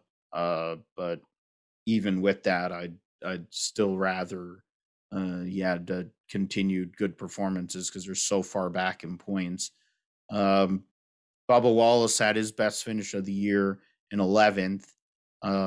They made what's his name, Wheeler actually made a decent call for once and kept him out, and he was able to hold up his car owner, and old Dennis got butthurt about it. And it's like, well, you hired the guy. He has to race. He can't just pull over for you. It's not Formula One. Ryan Blaney, 12th. Kurt Busch, 13th. Dylan Chastain, a good run for him. Keselowski, another week without a crew chief or car chief, whatever, and just was kind of out there. And Buescher, last car on the lead lap. So, yeah, Hendrick Motorsports benefit, huh, Josh? Yeah, I mean, with Larson, I mean, he led 263 laps, and obviously with that, I mean, you expected him to win, and I mean, you can't really fault him for not coming through this time. I mean, they lost the race on pit road, and I mean, it's not the first time that a Hendrick car at Dover has was the best car and led the most laps, and then basically lost the race on pit road or on a restart, and then ended up finishing second to another Hendrick teammate. I mean, I was trying to reference Dale Jr. Jimmy Johnson 2013 Dover Chase race there because that happened there. And I remember watching that one, but I mean, it was kind of a similar result here. Obviously, Kyle Larson really dominated that one, but I mean, you look at the way that it played out. It was basically Larson. I mean, he was just trying to make up time to Alex Bowman there at the end of that race, the last 100 laps, but just wasn't able to come through with it. And I mean, he had a couple of opportunities, maybe with traffic, but still, I mean, with Dover, for whatever reason, it's just the whoever's in the lead, it has clean air. And even with they ran the 750 package again at this track, and even with that, it still was a struggle for the previous leader, I guess, to get back into the lead, and they definitely didn't have a clean air, and they had to go through traffic and try to get back to the lead, and ultimately it did not happen. But I mean, Alex Bowman again, you kind of don't expect him to win like that, but he went out and won again. Now all of a sudden he has the second most wins in Cup this year, and could be, now we have to think about him as a name that could be a factor later in the year when we get to the playoffs. And could he be a guy that makes it to Phoenix with the championship four? I mean, we have to consider him now, especially with it what seems like this year being a pretty level year. But I mean, for Hendrick, I mean, all around looks like they've got a great start to the year, and it seems like they might be the team to look out for this year. And then also, like you said, Bubba Wallace, like was looking out for him at the end, trying to see if he could get in the top 10, get his first top 10, but didn't get it that 10th place finish. But of course, they did get their best finish of the year. So finally, a decent result for them. And then maybe it's start of some better runs. I mean, they have been running kind of the bottom half of the top 20, so maybe they'll start running towards the end of the top 10. You kind of see that progression like I've talked about in the past on the show. Yeah, and it's something that we'll see now that we have some of these new races that are coming up here, starting with Coda. You'll have Nashville, Super Speedway. You'll have Road America, the Indy Road Course. And then some of these other deals where they're going to have way more 750 races. I'm curious as to how that will um, settle out in regards to who stands out there, because Truex has definitely proven to be the car in most cases at these 750 racetracks, especially on shorter racetracks. But Hendrick Motorsports has been probably the best, across the board on the cookie cutters with 550s. But in Larson's case, he's been good all year, and I think it's kind of convenient because they need to get him money because Hendrick's paying out of pocket basically to run that car. And, they have Ally with 48, and now it looks like Alex Bowman has a career after all these years of kind of being a nomad of sorts to now replace Dale Jr., keep that sponsor, and then eventually now move, like they ran out of sponsorship, whatever, and then to get Jimmy's sponsor, and now he's going to basically have a career. It's pretty cool. He's probably the one guy that has a personality at Hendrick Motorsports. He can actually talk. It's actually something not. It isn't. It's more palatable than a lot of people Hendrick Motorsports seem to hire. Um, like the interesting thing though with that, I mean, that's something we're going to look at. I think it might take place. It might be taken care of here this weekend. But Clyde hasn't won yet. They bring it up every week. The fact that Hamlin hasn't won, Clyde and Harvick, they won 21 of the 36 races last year, and none of them have a win yet. I figure that'll come along. You can't run that good in Hamlin's case in most weeks to not win eventually.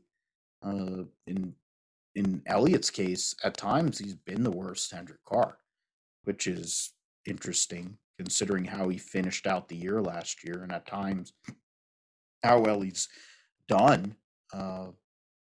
Whether it's a sacrifice because of, trying to put Larson over to get him sponsorship, Byron all of a sudden figuring out how to drive a cup car, or more than that, getting Rudy Fugle to be his freaking Zen master.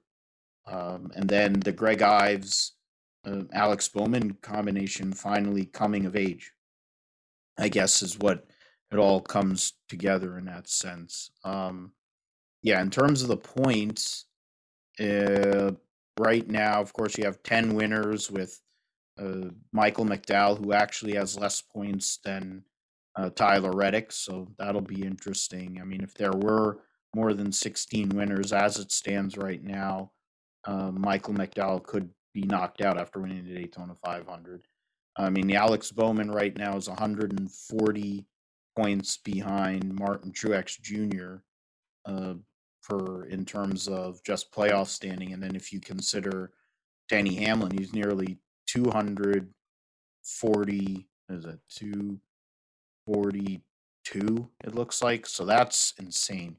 How many points Denny Hamlin has this year so far, and so Bowman is going to be banking on keeping on winning.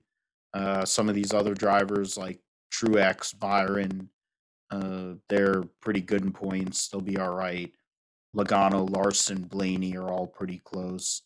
And then Brad and Kyle, who don't like each other after Kyle talked about him and Joey Logano on the I Am NASCAR podcast. He kind of seemed human, which was convenient.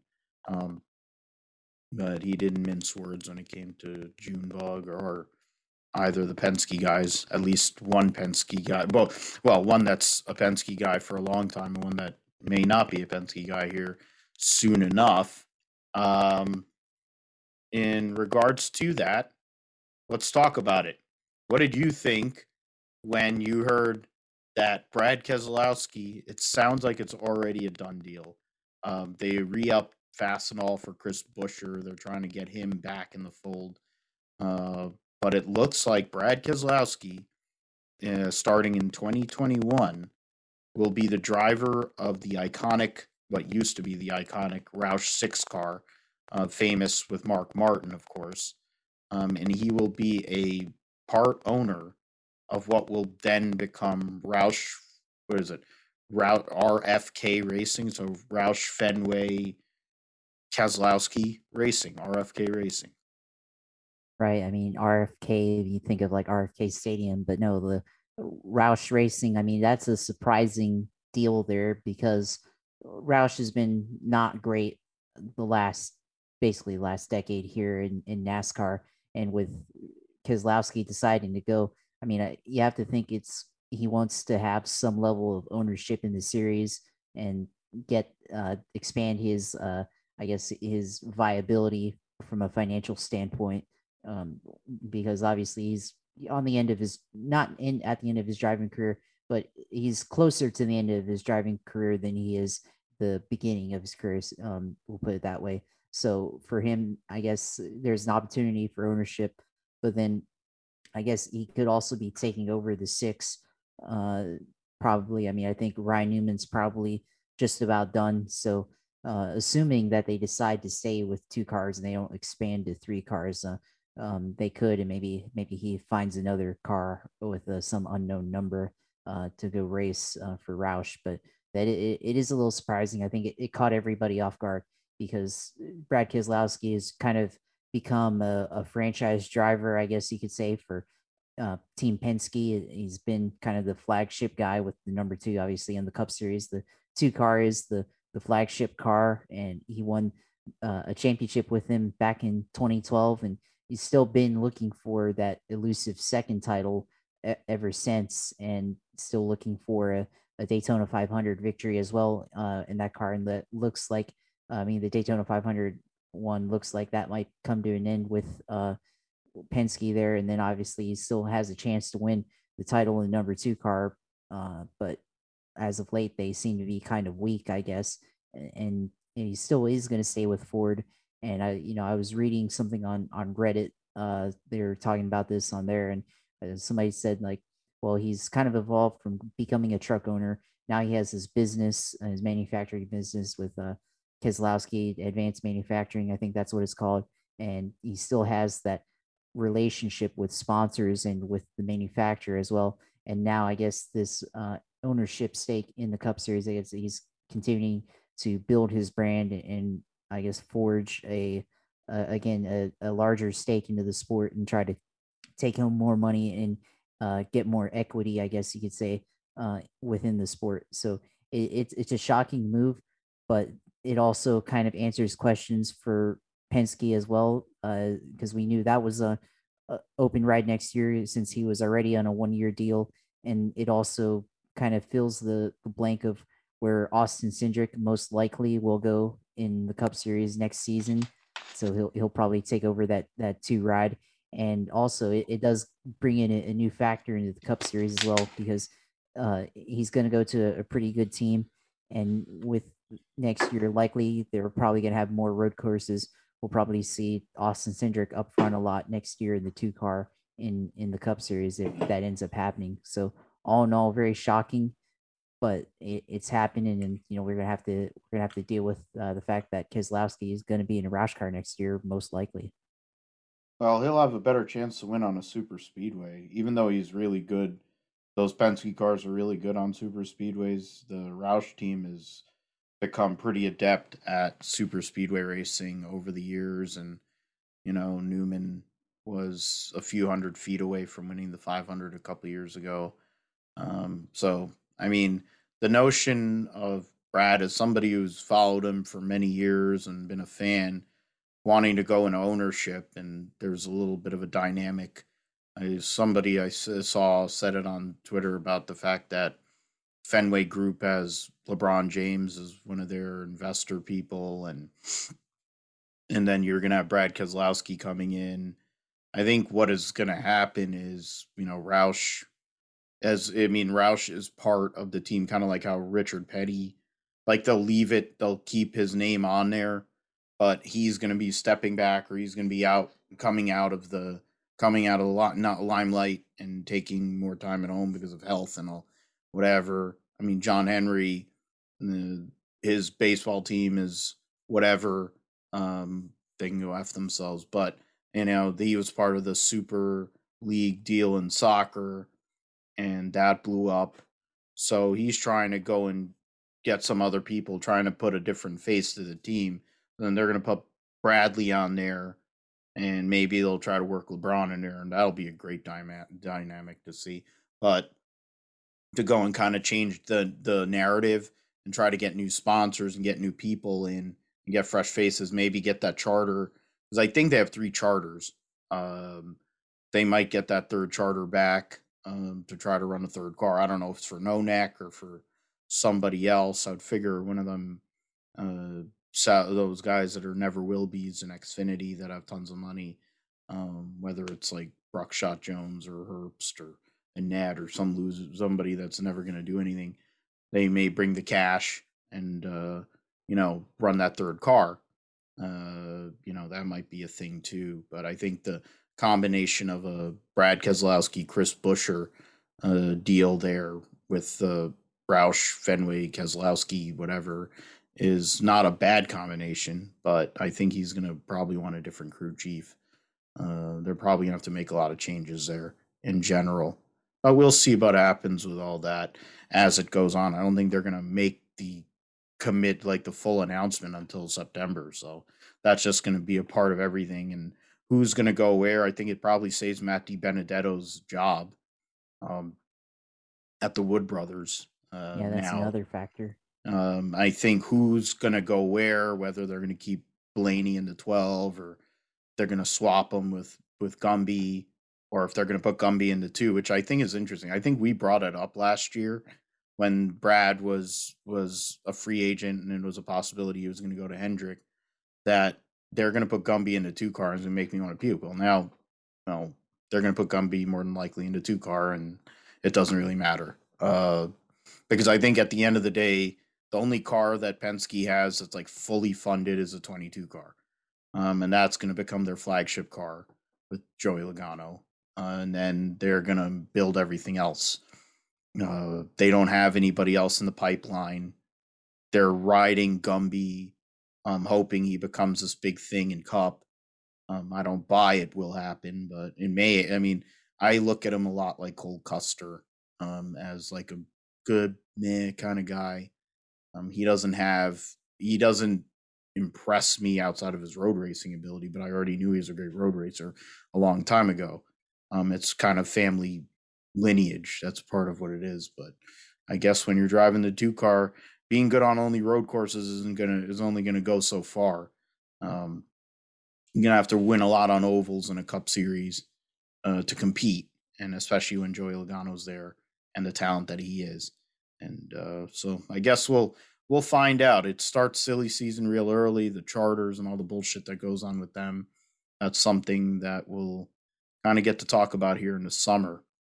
In terms of the in terms of the roundup,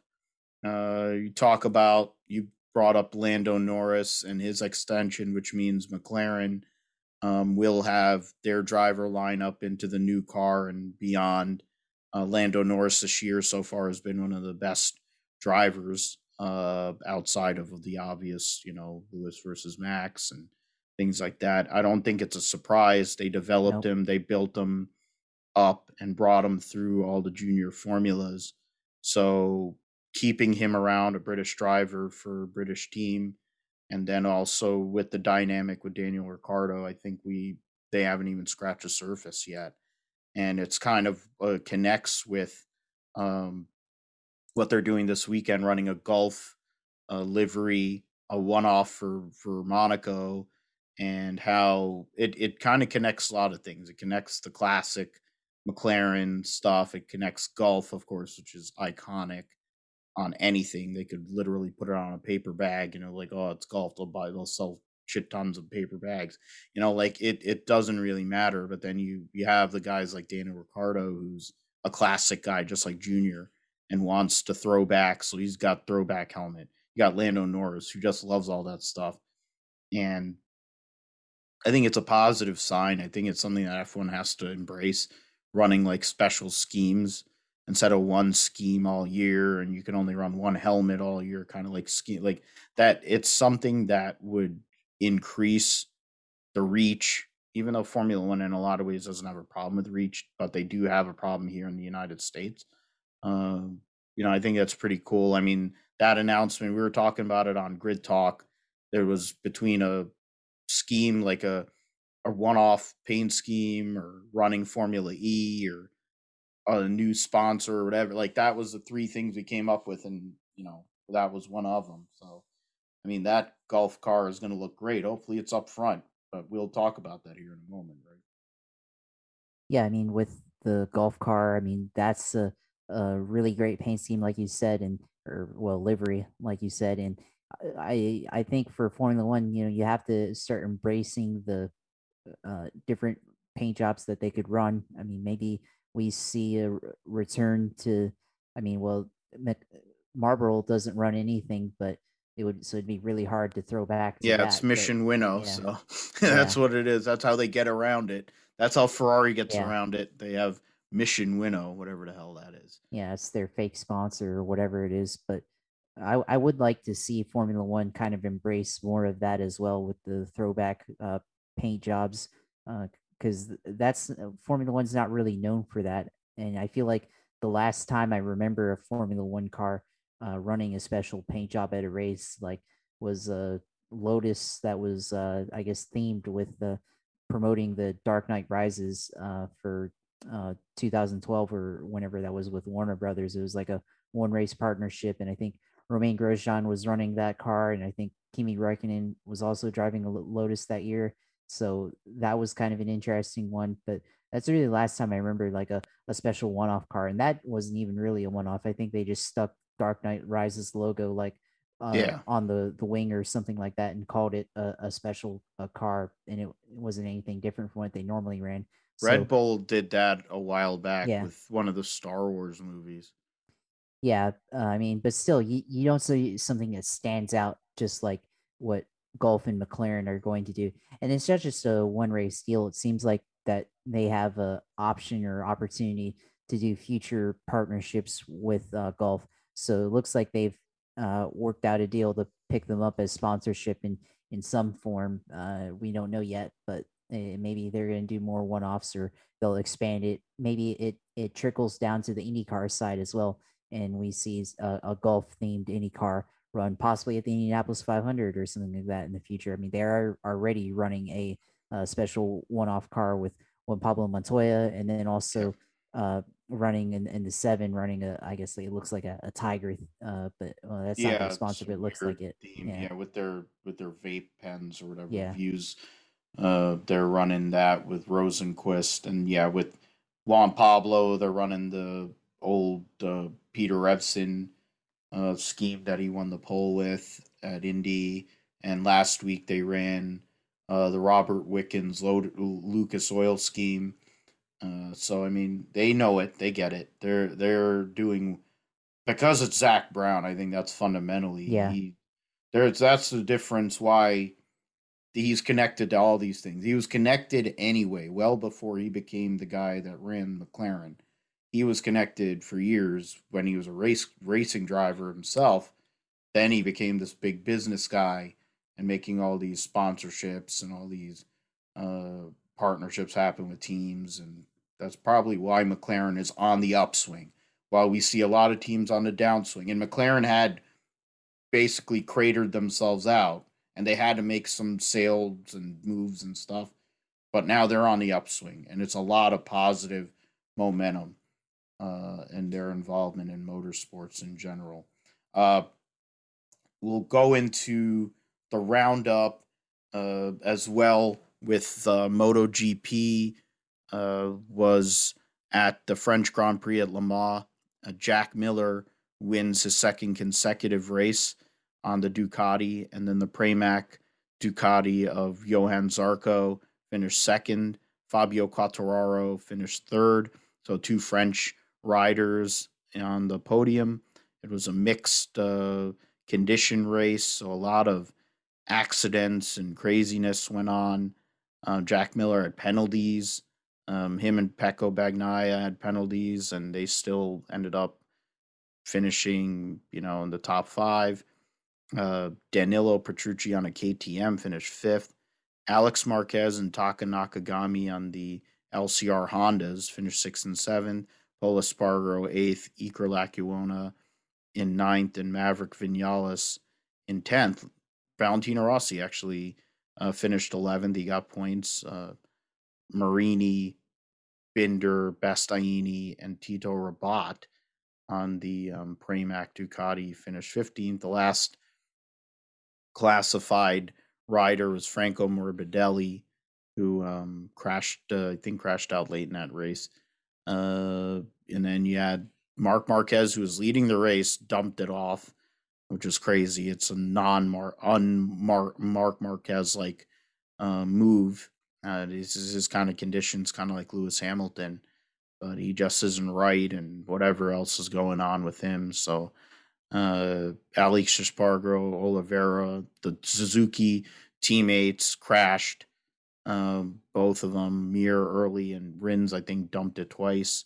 And then Salvadori on the other Aprilia finished were out. And then their next race will be the Italian Grand Prix in a couple weeks' time. In Moto 2, Raul Fernandez, Remy Gardner, Marco Bezzecchi were the podium. The two American riders, Cameron Beaubier and Joe Roberts both were out of the race, unfortunately, with crashes. So, a shame to see that. We'll see how it goes for them. Mugello in a couple of weeks' time, and then in the sports cars, it was a great race, honestly. At the IMSA race, there it was a battle between the Wayne Taylor Racing Acura and the Mazda team and the Whelen Engineering 31 car. It went down to the wire in the end. Ricky Taylor made a great pass late on uh, Felipe Nasr and ended up and also was knifing through traffic like nobody's business. So a second win this year for the 10 car, and their moving to Acura has been very fruitful so far in 2021. Taylor and Albuquerque in the 10, the winners over Nasr and Durrani in the 31, and the 55 Mazda of Oliver Jarvis and Harry Tinknell. And the other three DPIs in the field, they all finished on the lead lap within 37, just under 38 seconds of each other. Cameron and Pla had more pace than that. The 01 was kind of not around. You didn't really see them or the 5, more or less, but we'll see what happens. Different racetracks, different. They'll be in Detroit for their next race, so that'll be, I think, more of a Cadillac track. Gar Robinson, Felipe Fraga, and the Riley Motorsports 74 won over Rasmus Lind and Dan Goldberg, and then Jim Cox, Dylan Murray. So a Riley Motorsports 1-3, and John Bennett, Colin Braun finished fourth there in the LMP3 category. Bill Auberlin, the ageless Bill Auberlin, and Robbie Foley wins GTD over Frankie Manicalvo and Zach Veach. And then Madison Snow and Brian Sellers, the Paul Miller Racing Lamborghini, sorry, were the podium finishers there. DNFs for the Jared Andretti, Oliver Askew, Andretti Autosport LMP3, and then Aaron Telitz, Jack Hawksworth in the Lexus Vassar Sullivan Lexus team. So that was a brutal deal because they've done really well there and in general in recent times. So they'll be in Detroit for, I think, all this will be the same lineup. I think they're probably going to put the GTLM with the 2 Corvettes they have in that and the 1 Porsche in there just for the sake of it, but we'll find that out. This weekend we'll have WRC Rally Portugal World Superbike at Motorland Aragon, along with the NASCAR and NASCAR. You got Formula One, of course, Indy 500 qualifying. So let's get into it. Monaco Grand Prix. I think the straightforward question is, who do you think is going to win it? Is it going to be Lewis or is it going to be Max? Who's going to win pole? Is it going to be Lewis or is it going to be Max? And then out of like what is kind of like a multi-tiered midfield, who can stand out and maybe make something happen this weekend? Could it be the Gulf McLaren? Can it be the Ferrari with Charles Leclerc at home? Maybe Alpine pulls something out of their butt, or maybe there's something out of AlphaTauri, perhaps, or maybe somebody else that I'm forgetting off the top of my head. What are you thinking on that, Josh? Well, I think for Monaco this weekend, I'm going to go with Max Verstappen taking Monaco. I mean, I think Red Bull, this is a chance for them to get back into it with the championship. They've kind of slipped the last couple of weeks and haven't had the pace, I guess, to be able to match Lewis Hamilton. And like we talked about last week, Hamilton's starting to kind of get away. Well, this is again like an opportunity for Red Bull to get themselves back into the championship. Albeit probably not by much because Lewis will probably finish second unless something disastrous happens. But if they win, then obviously this will help. And it's still a prestigious race. So to win Monaco, I mean, for Max Verstappen would be huge and would probably be the biggest victory of his career to this point. I'm going to go with him. I think their car is probably a little bit better fit for Monaco than the Mercedes, but I could be wrong and could be surprised. So I'm going to go with that. And I think for the midfield, uh, I look for McLaren really. I mean, I feel like they have to perform. I'm going to go with Lando finishing ahead of Ricciardo there. We'll see where it happens, but it'll be somewhere between fourth and seventh place. We'll say for Lando, and then I think Ferrari after them probably finish fifth with Leclerc, and then keep your eyes on Alpine. I feel like they could make us have a good finish, I guess, this weekend in Monaco. Maybe Fernando gets another points finish, or Esteban Ocon gets a points finish there too. I don't really see any other teams really making anything. I think other than that, it'll be the same from like we see week to week in Formula One. I mean, we've talked about Haas and Mazepin, this season, and well, I think it's going to be another storyline, especially with single groove Monaco track. Does Nikita Mazepin get in the way of another car and impede traffic? Yeah, I mean he will, but the question is when does it happen? It's happened at the end of the race. Does it affect Lewis Hamilton? Does it affect Max Verstappen? Does it affect any other guys? I think that's something you have to consider, and definitely. I mean, it's not a question of if it will happen; it's a question of when it will happen. So it's going to be an interesting challenge having a guy that's like 20 miles off the pace compared to the leaders being in the way at a one groove track. Yeah, we talked about that on the Grid Talk podcast. They park they do it intentionally. I was told by George, who's been on the show. He's the host of Grid Talk, George Howson. He's like, yeah, we basically make sure that you get Egghead and Lance Stroll because I don't like either of them. And but in the case of Egghead, that's like unless you're from Mother Russia, basically nobody likes that piece of shit. And it's a case of who he's going to get in the way of, when it's going to happen. It's going to happen every day. My thing is tomorrow's practice, because we're doing this on Wednesday night. They don't practice on Fridays, so I'm thinking that he bins it near the swimming pool complex and does it so that the chassis is so bad off. Like, I don't know how they're going to be able to run. He'll have to take a grid penalty and all that, which doesn't matter because he is a grid penalty.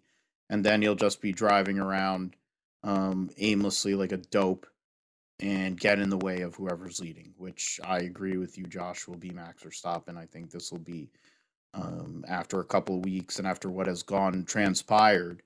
I think Red Bull really wants to get back some power in this situation to try to give Max a chance at this World Championship. And some of these races are going to be running. They're going to run twice in Austria, so that kind of helps too. Now that they've had to cancel Canada, they had to cancel Turkey, so that's kind of an advantage for them too. So we'll see. But Red Bull does have to step up. I wonder if Checo, with more time, can finally get around this car now. If it'll happen now or maybe in the next race or two when that'll take place. Bottas, what can he do? Is he going to answer? He's talking about, he's looking for a contract by the end of the summer. George Russell's like, I want a multi-year deal. I'm like, well, I guess we're going to find that out real soon because I don't really know who's coming out of F2.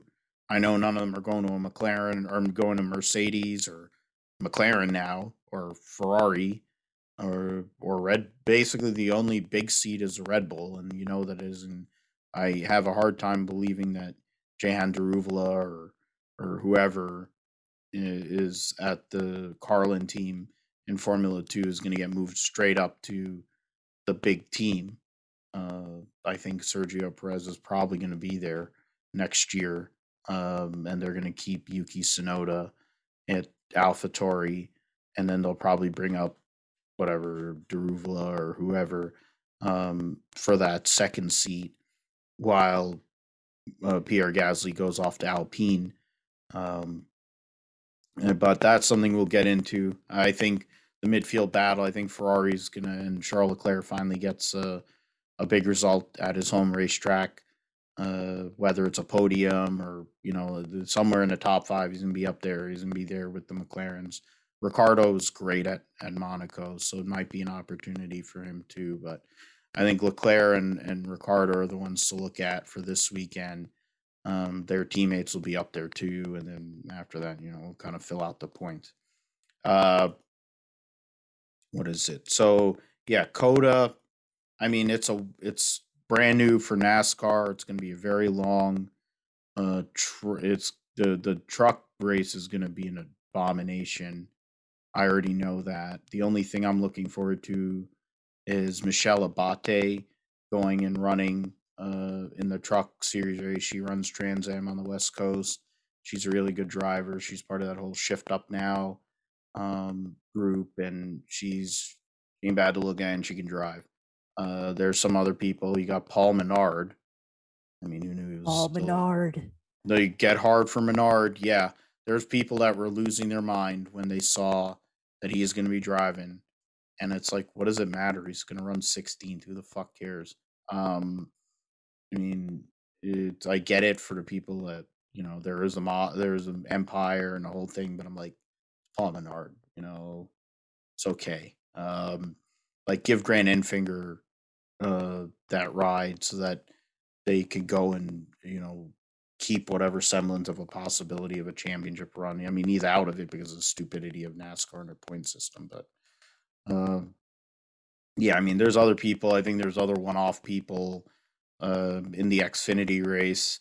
I think when you boil down to simplest terms, with trucks, it's going to be Sheldon Creed And Rhodes because too. and Ben Rhodes. Then you're going to have because of what he's been doing all year, and a John Hunter. So the John Hunter, and the Rhodes deal, and then you're gonna have Sheldon Creed. So the top three drivers in the series. Then in the Xfinity, Junior Motorsports has been on a run here recently. Allgaier is pretty solid on road courses, but you got of course it's Cindric, and it starts and really ends there. You have them Toyota guys. I think Daniel Hemrick isn't horrible, but he's not great. You have Bruckshot, same kind of deal. Harrison Burton. So I mean, I don't know if Ty Gibbs is in the race. It might be something, but the Cup race is the one that I'm curious about. That's the one that would probably be the most competitive. I think rain is in forecast for all weekend, so that will make it even more of a cluster, especially on the trucks and Xfinity side. But at least there's runoff area. But NASCAR doesn't know what a local yellow is, and when you consider it's like a 3.5 mile racetrack, that race might take 18 hours. And that's really part of what I'm dreading more than anything. I want to see these cars and trucks on this racetrack, but it's the way they handled with the stages, which is stupid in its own right.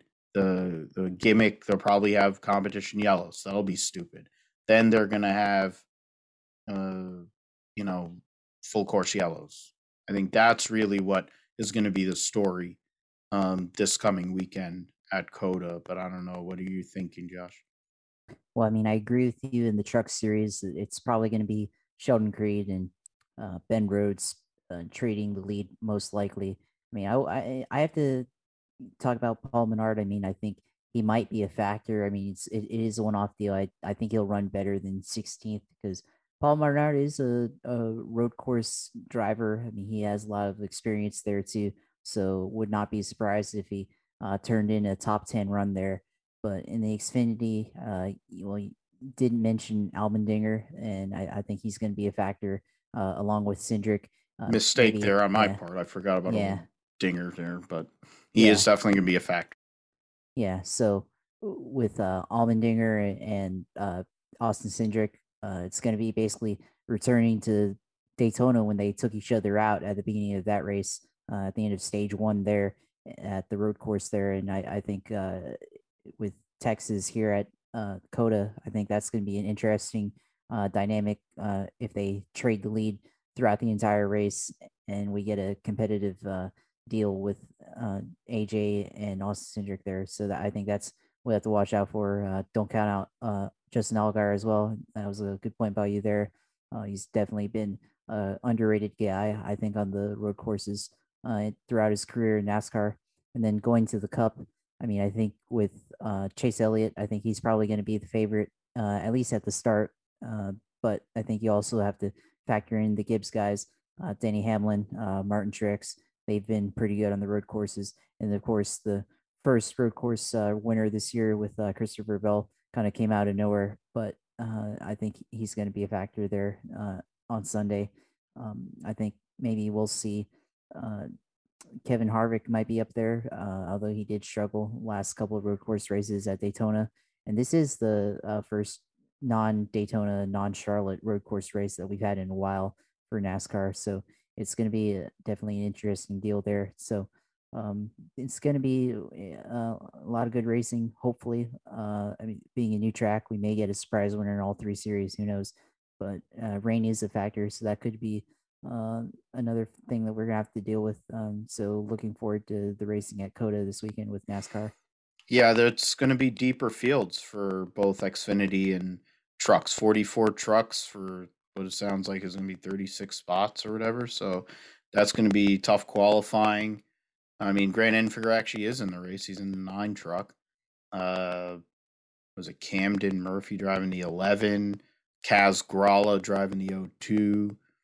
Roger Roos driving the 3 for Jordan Anderson. Let's see here. Going through some of these other people. These are all regulars.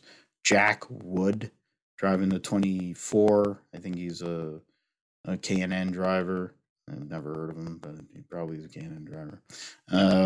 Michelle Abate, as I mentioned, for the 30 team. Sam Mayer will be driving the 32 for Brett Holmes Racing.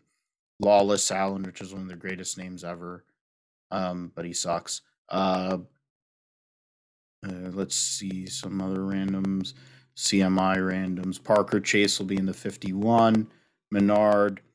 And Kligerman is somebody that could sneak by there because he's CMI's got 3 trucks. Oh, that's convenient.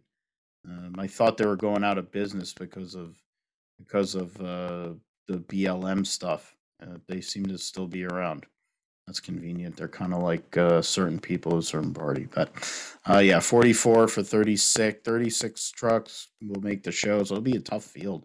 There are some really good trucks that are going to be going home on Saturday. These are going 31 will be on time, and then the remaining slots will be on owner's points. Then the cellar dweller teams will make it in that way. Xfinity is 43, or I think 38. Yeah, Preston Pardus driving a DGM number 91. Ryan Ellis is driving the 99. Jesse, where is it? Or Dylan. Austin Dillon's actually driving the Dylan Bassett or the Bassett Racing 77. So I think they're going to try to use his past champions provisional. Kyle Busch is in the race, so there you go.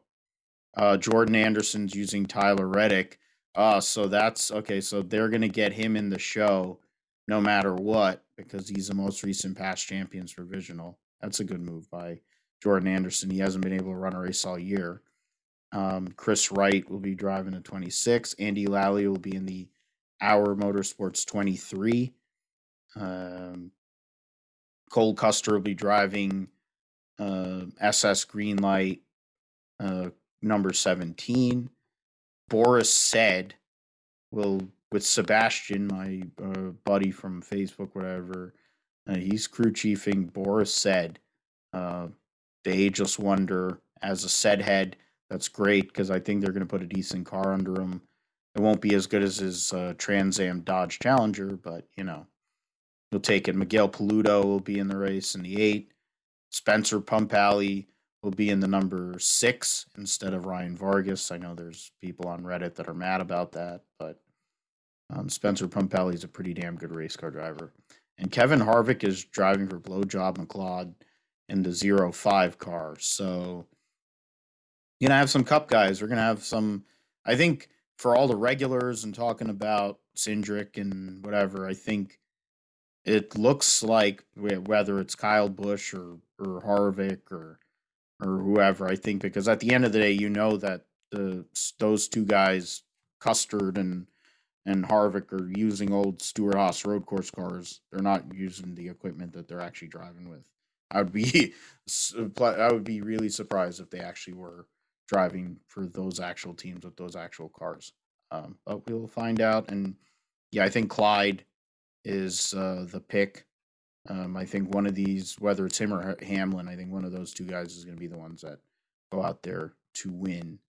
Um, in regards to Indy, I mean, we have the practice so far. Scott Dixon was fast today, and Ed Carpenter, so that's not shocking.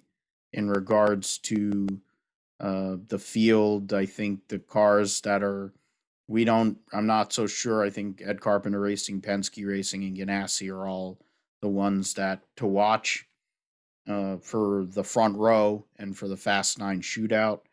In regards to who's struggling, it looks like some of these one-off cars. James Hinchcliffe is in trouble, I think, but then that's been the whole year.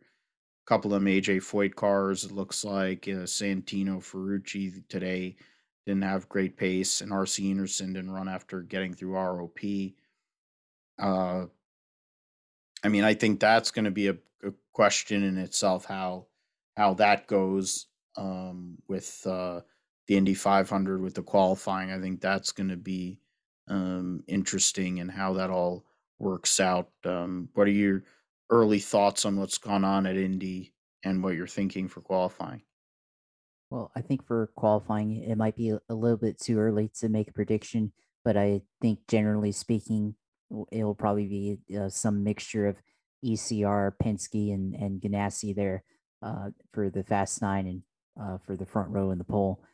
I think we'll have to see a little bit what they're going to do with qualifying boost later in the week before they start qualifying on Saturday.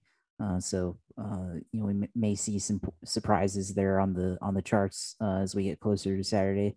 But I think in the early days for practice, I mean, Scott Dixon took the top spot on the timesheets this week or today for the practice for the Indy 500. So I think definitely he's going to be somebody to look out for. Marcus Ericsson, who we don't really see a lot of in this series. It seems like so far he's had a good start to his Indy 500 preparation. So maybe he might make a interesting storyline for qualifying or for the race. I think Connor Daly seemed like he had good pace as well. Um, look to see what kind of pace Ed Carpenter has. Tony Kanaan, also another guy who's in a one-off. Well, not really a one-off, but he's running the oval schedule for the 48 car. But look to see what kind of pace he has and what it could be his final Indy 500 start. We don't know yet, but definitely something to look out for.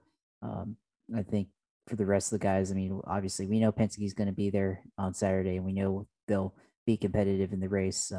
And we can trust that they have good pace. I mean they went out and decided to do that 4 wide thing on the finish line. If you saw a post on social media, they decided to post on their Instagram a picture of their cars doing a 4 wide salute to start practice. So they've definitely. I mean that was for show, but they definitely know that they're prepared for this race. So a lot of these guys can be interesting on what ends up happening and for like new teams like you mentioned RC forgot his name Ensign or Enerson. yeah Enerson, yeah, it looks like maybe they might be in trouble, but definitely going to be a different perspective of what they're going to be doing right now versus what they're going to be doing on Saturday, because right now they just had ROP, and now on Saturday they're going to have preparation for qualifying, and we don't know what kind of pace they have. So they could be a team that fails to qualify, or maybe they surprise, but they qualify in 33rd or 32nd or something like that. Yeah, that's trying to get into the top 30 is really the goal for them. It'll be like what some of these teams have done over recent years, like what Dragon Speed did with Ben Hanley a couple of years ago. You know, the having the Hail Mary by Juncos and the to knock out Fernando Alonso.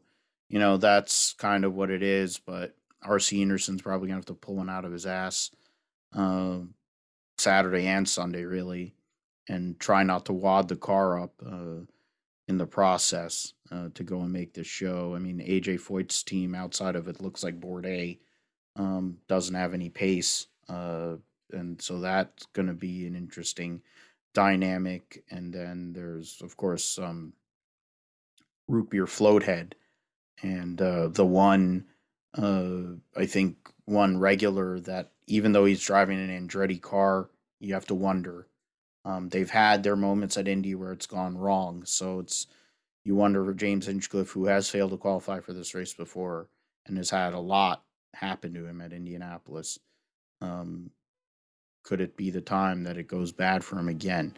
It's something we'll see, and I guess we'll definitely talk about it next week on the GSP.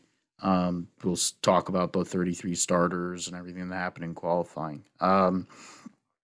Before we go, Josh, let us know what were you doing on iRacing this past week, and how did you do, and what are your plans for this weekend in regards to sim racing? Well, for last week, I mean, I did the Indianapolis 500 for iRacing, and it was the last week was the fixed setup race, and then this weekend is the open setup race for iRacing. And I think for me, I was able to qualify on like earlier in the week last week, and I think my best attempt was like 39,786 average time over the 4 laps. And on the race on Friday, that put me in uh, there were 13 or no 16 splits or 16 sessions going on Friday night at 9 p.m. and I was in the third highest one. Just to put it into perspective there, and got to race against no, well, not Tanner, but I think one of his associates or whatever from Open Wheels.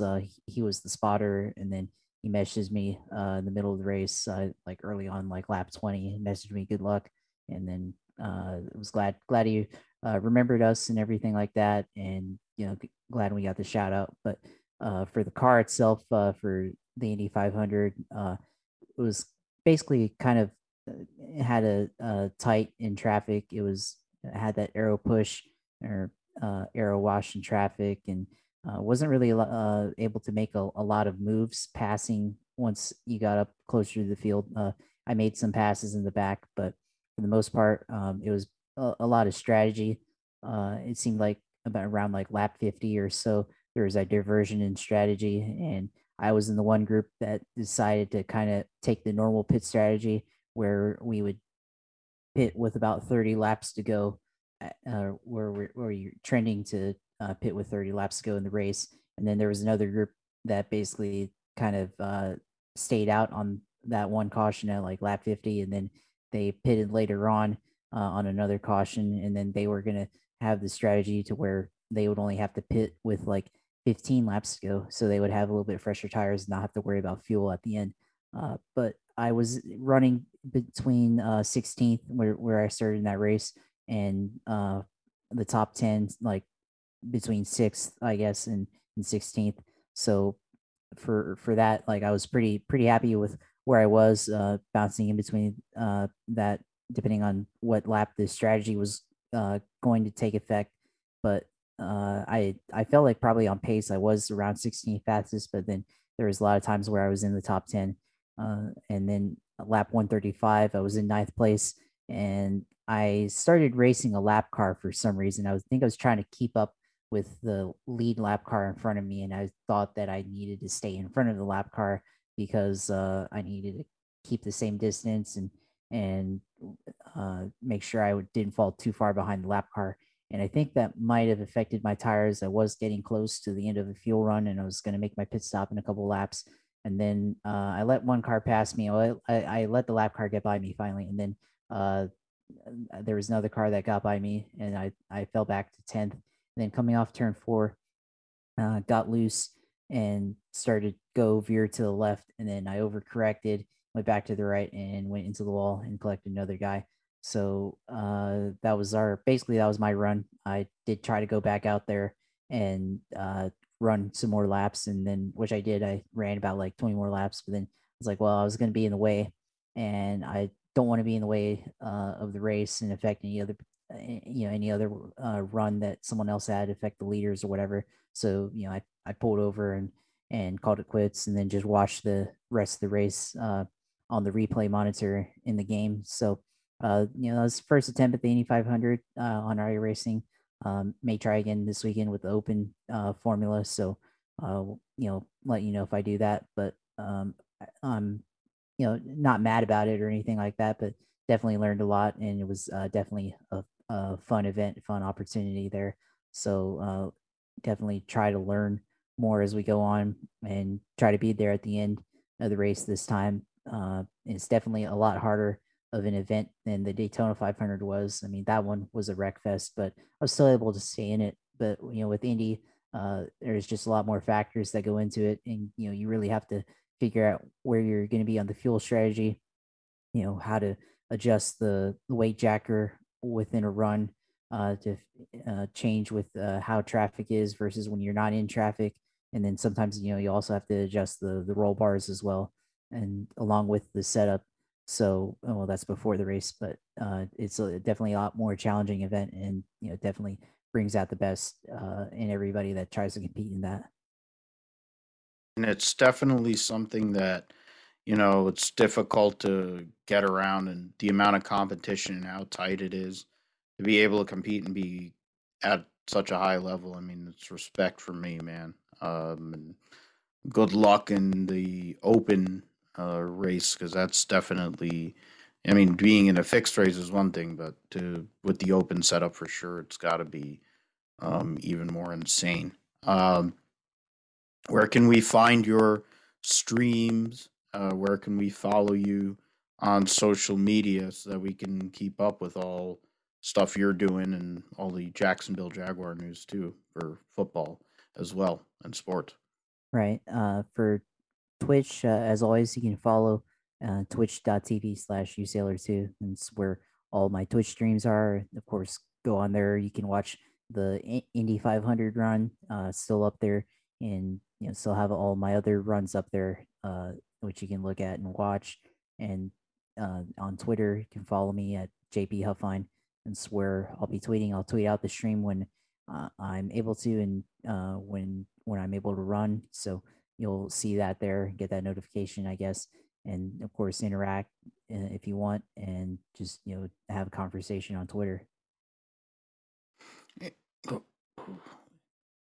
And for me, you can follow me at Philip G. Matthew on Twitter.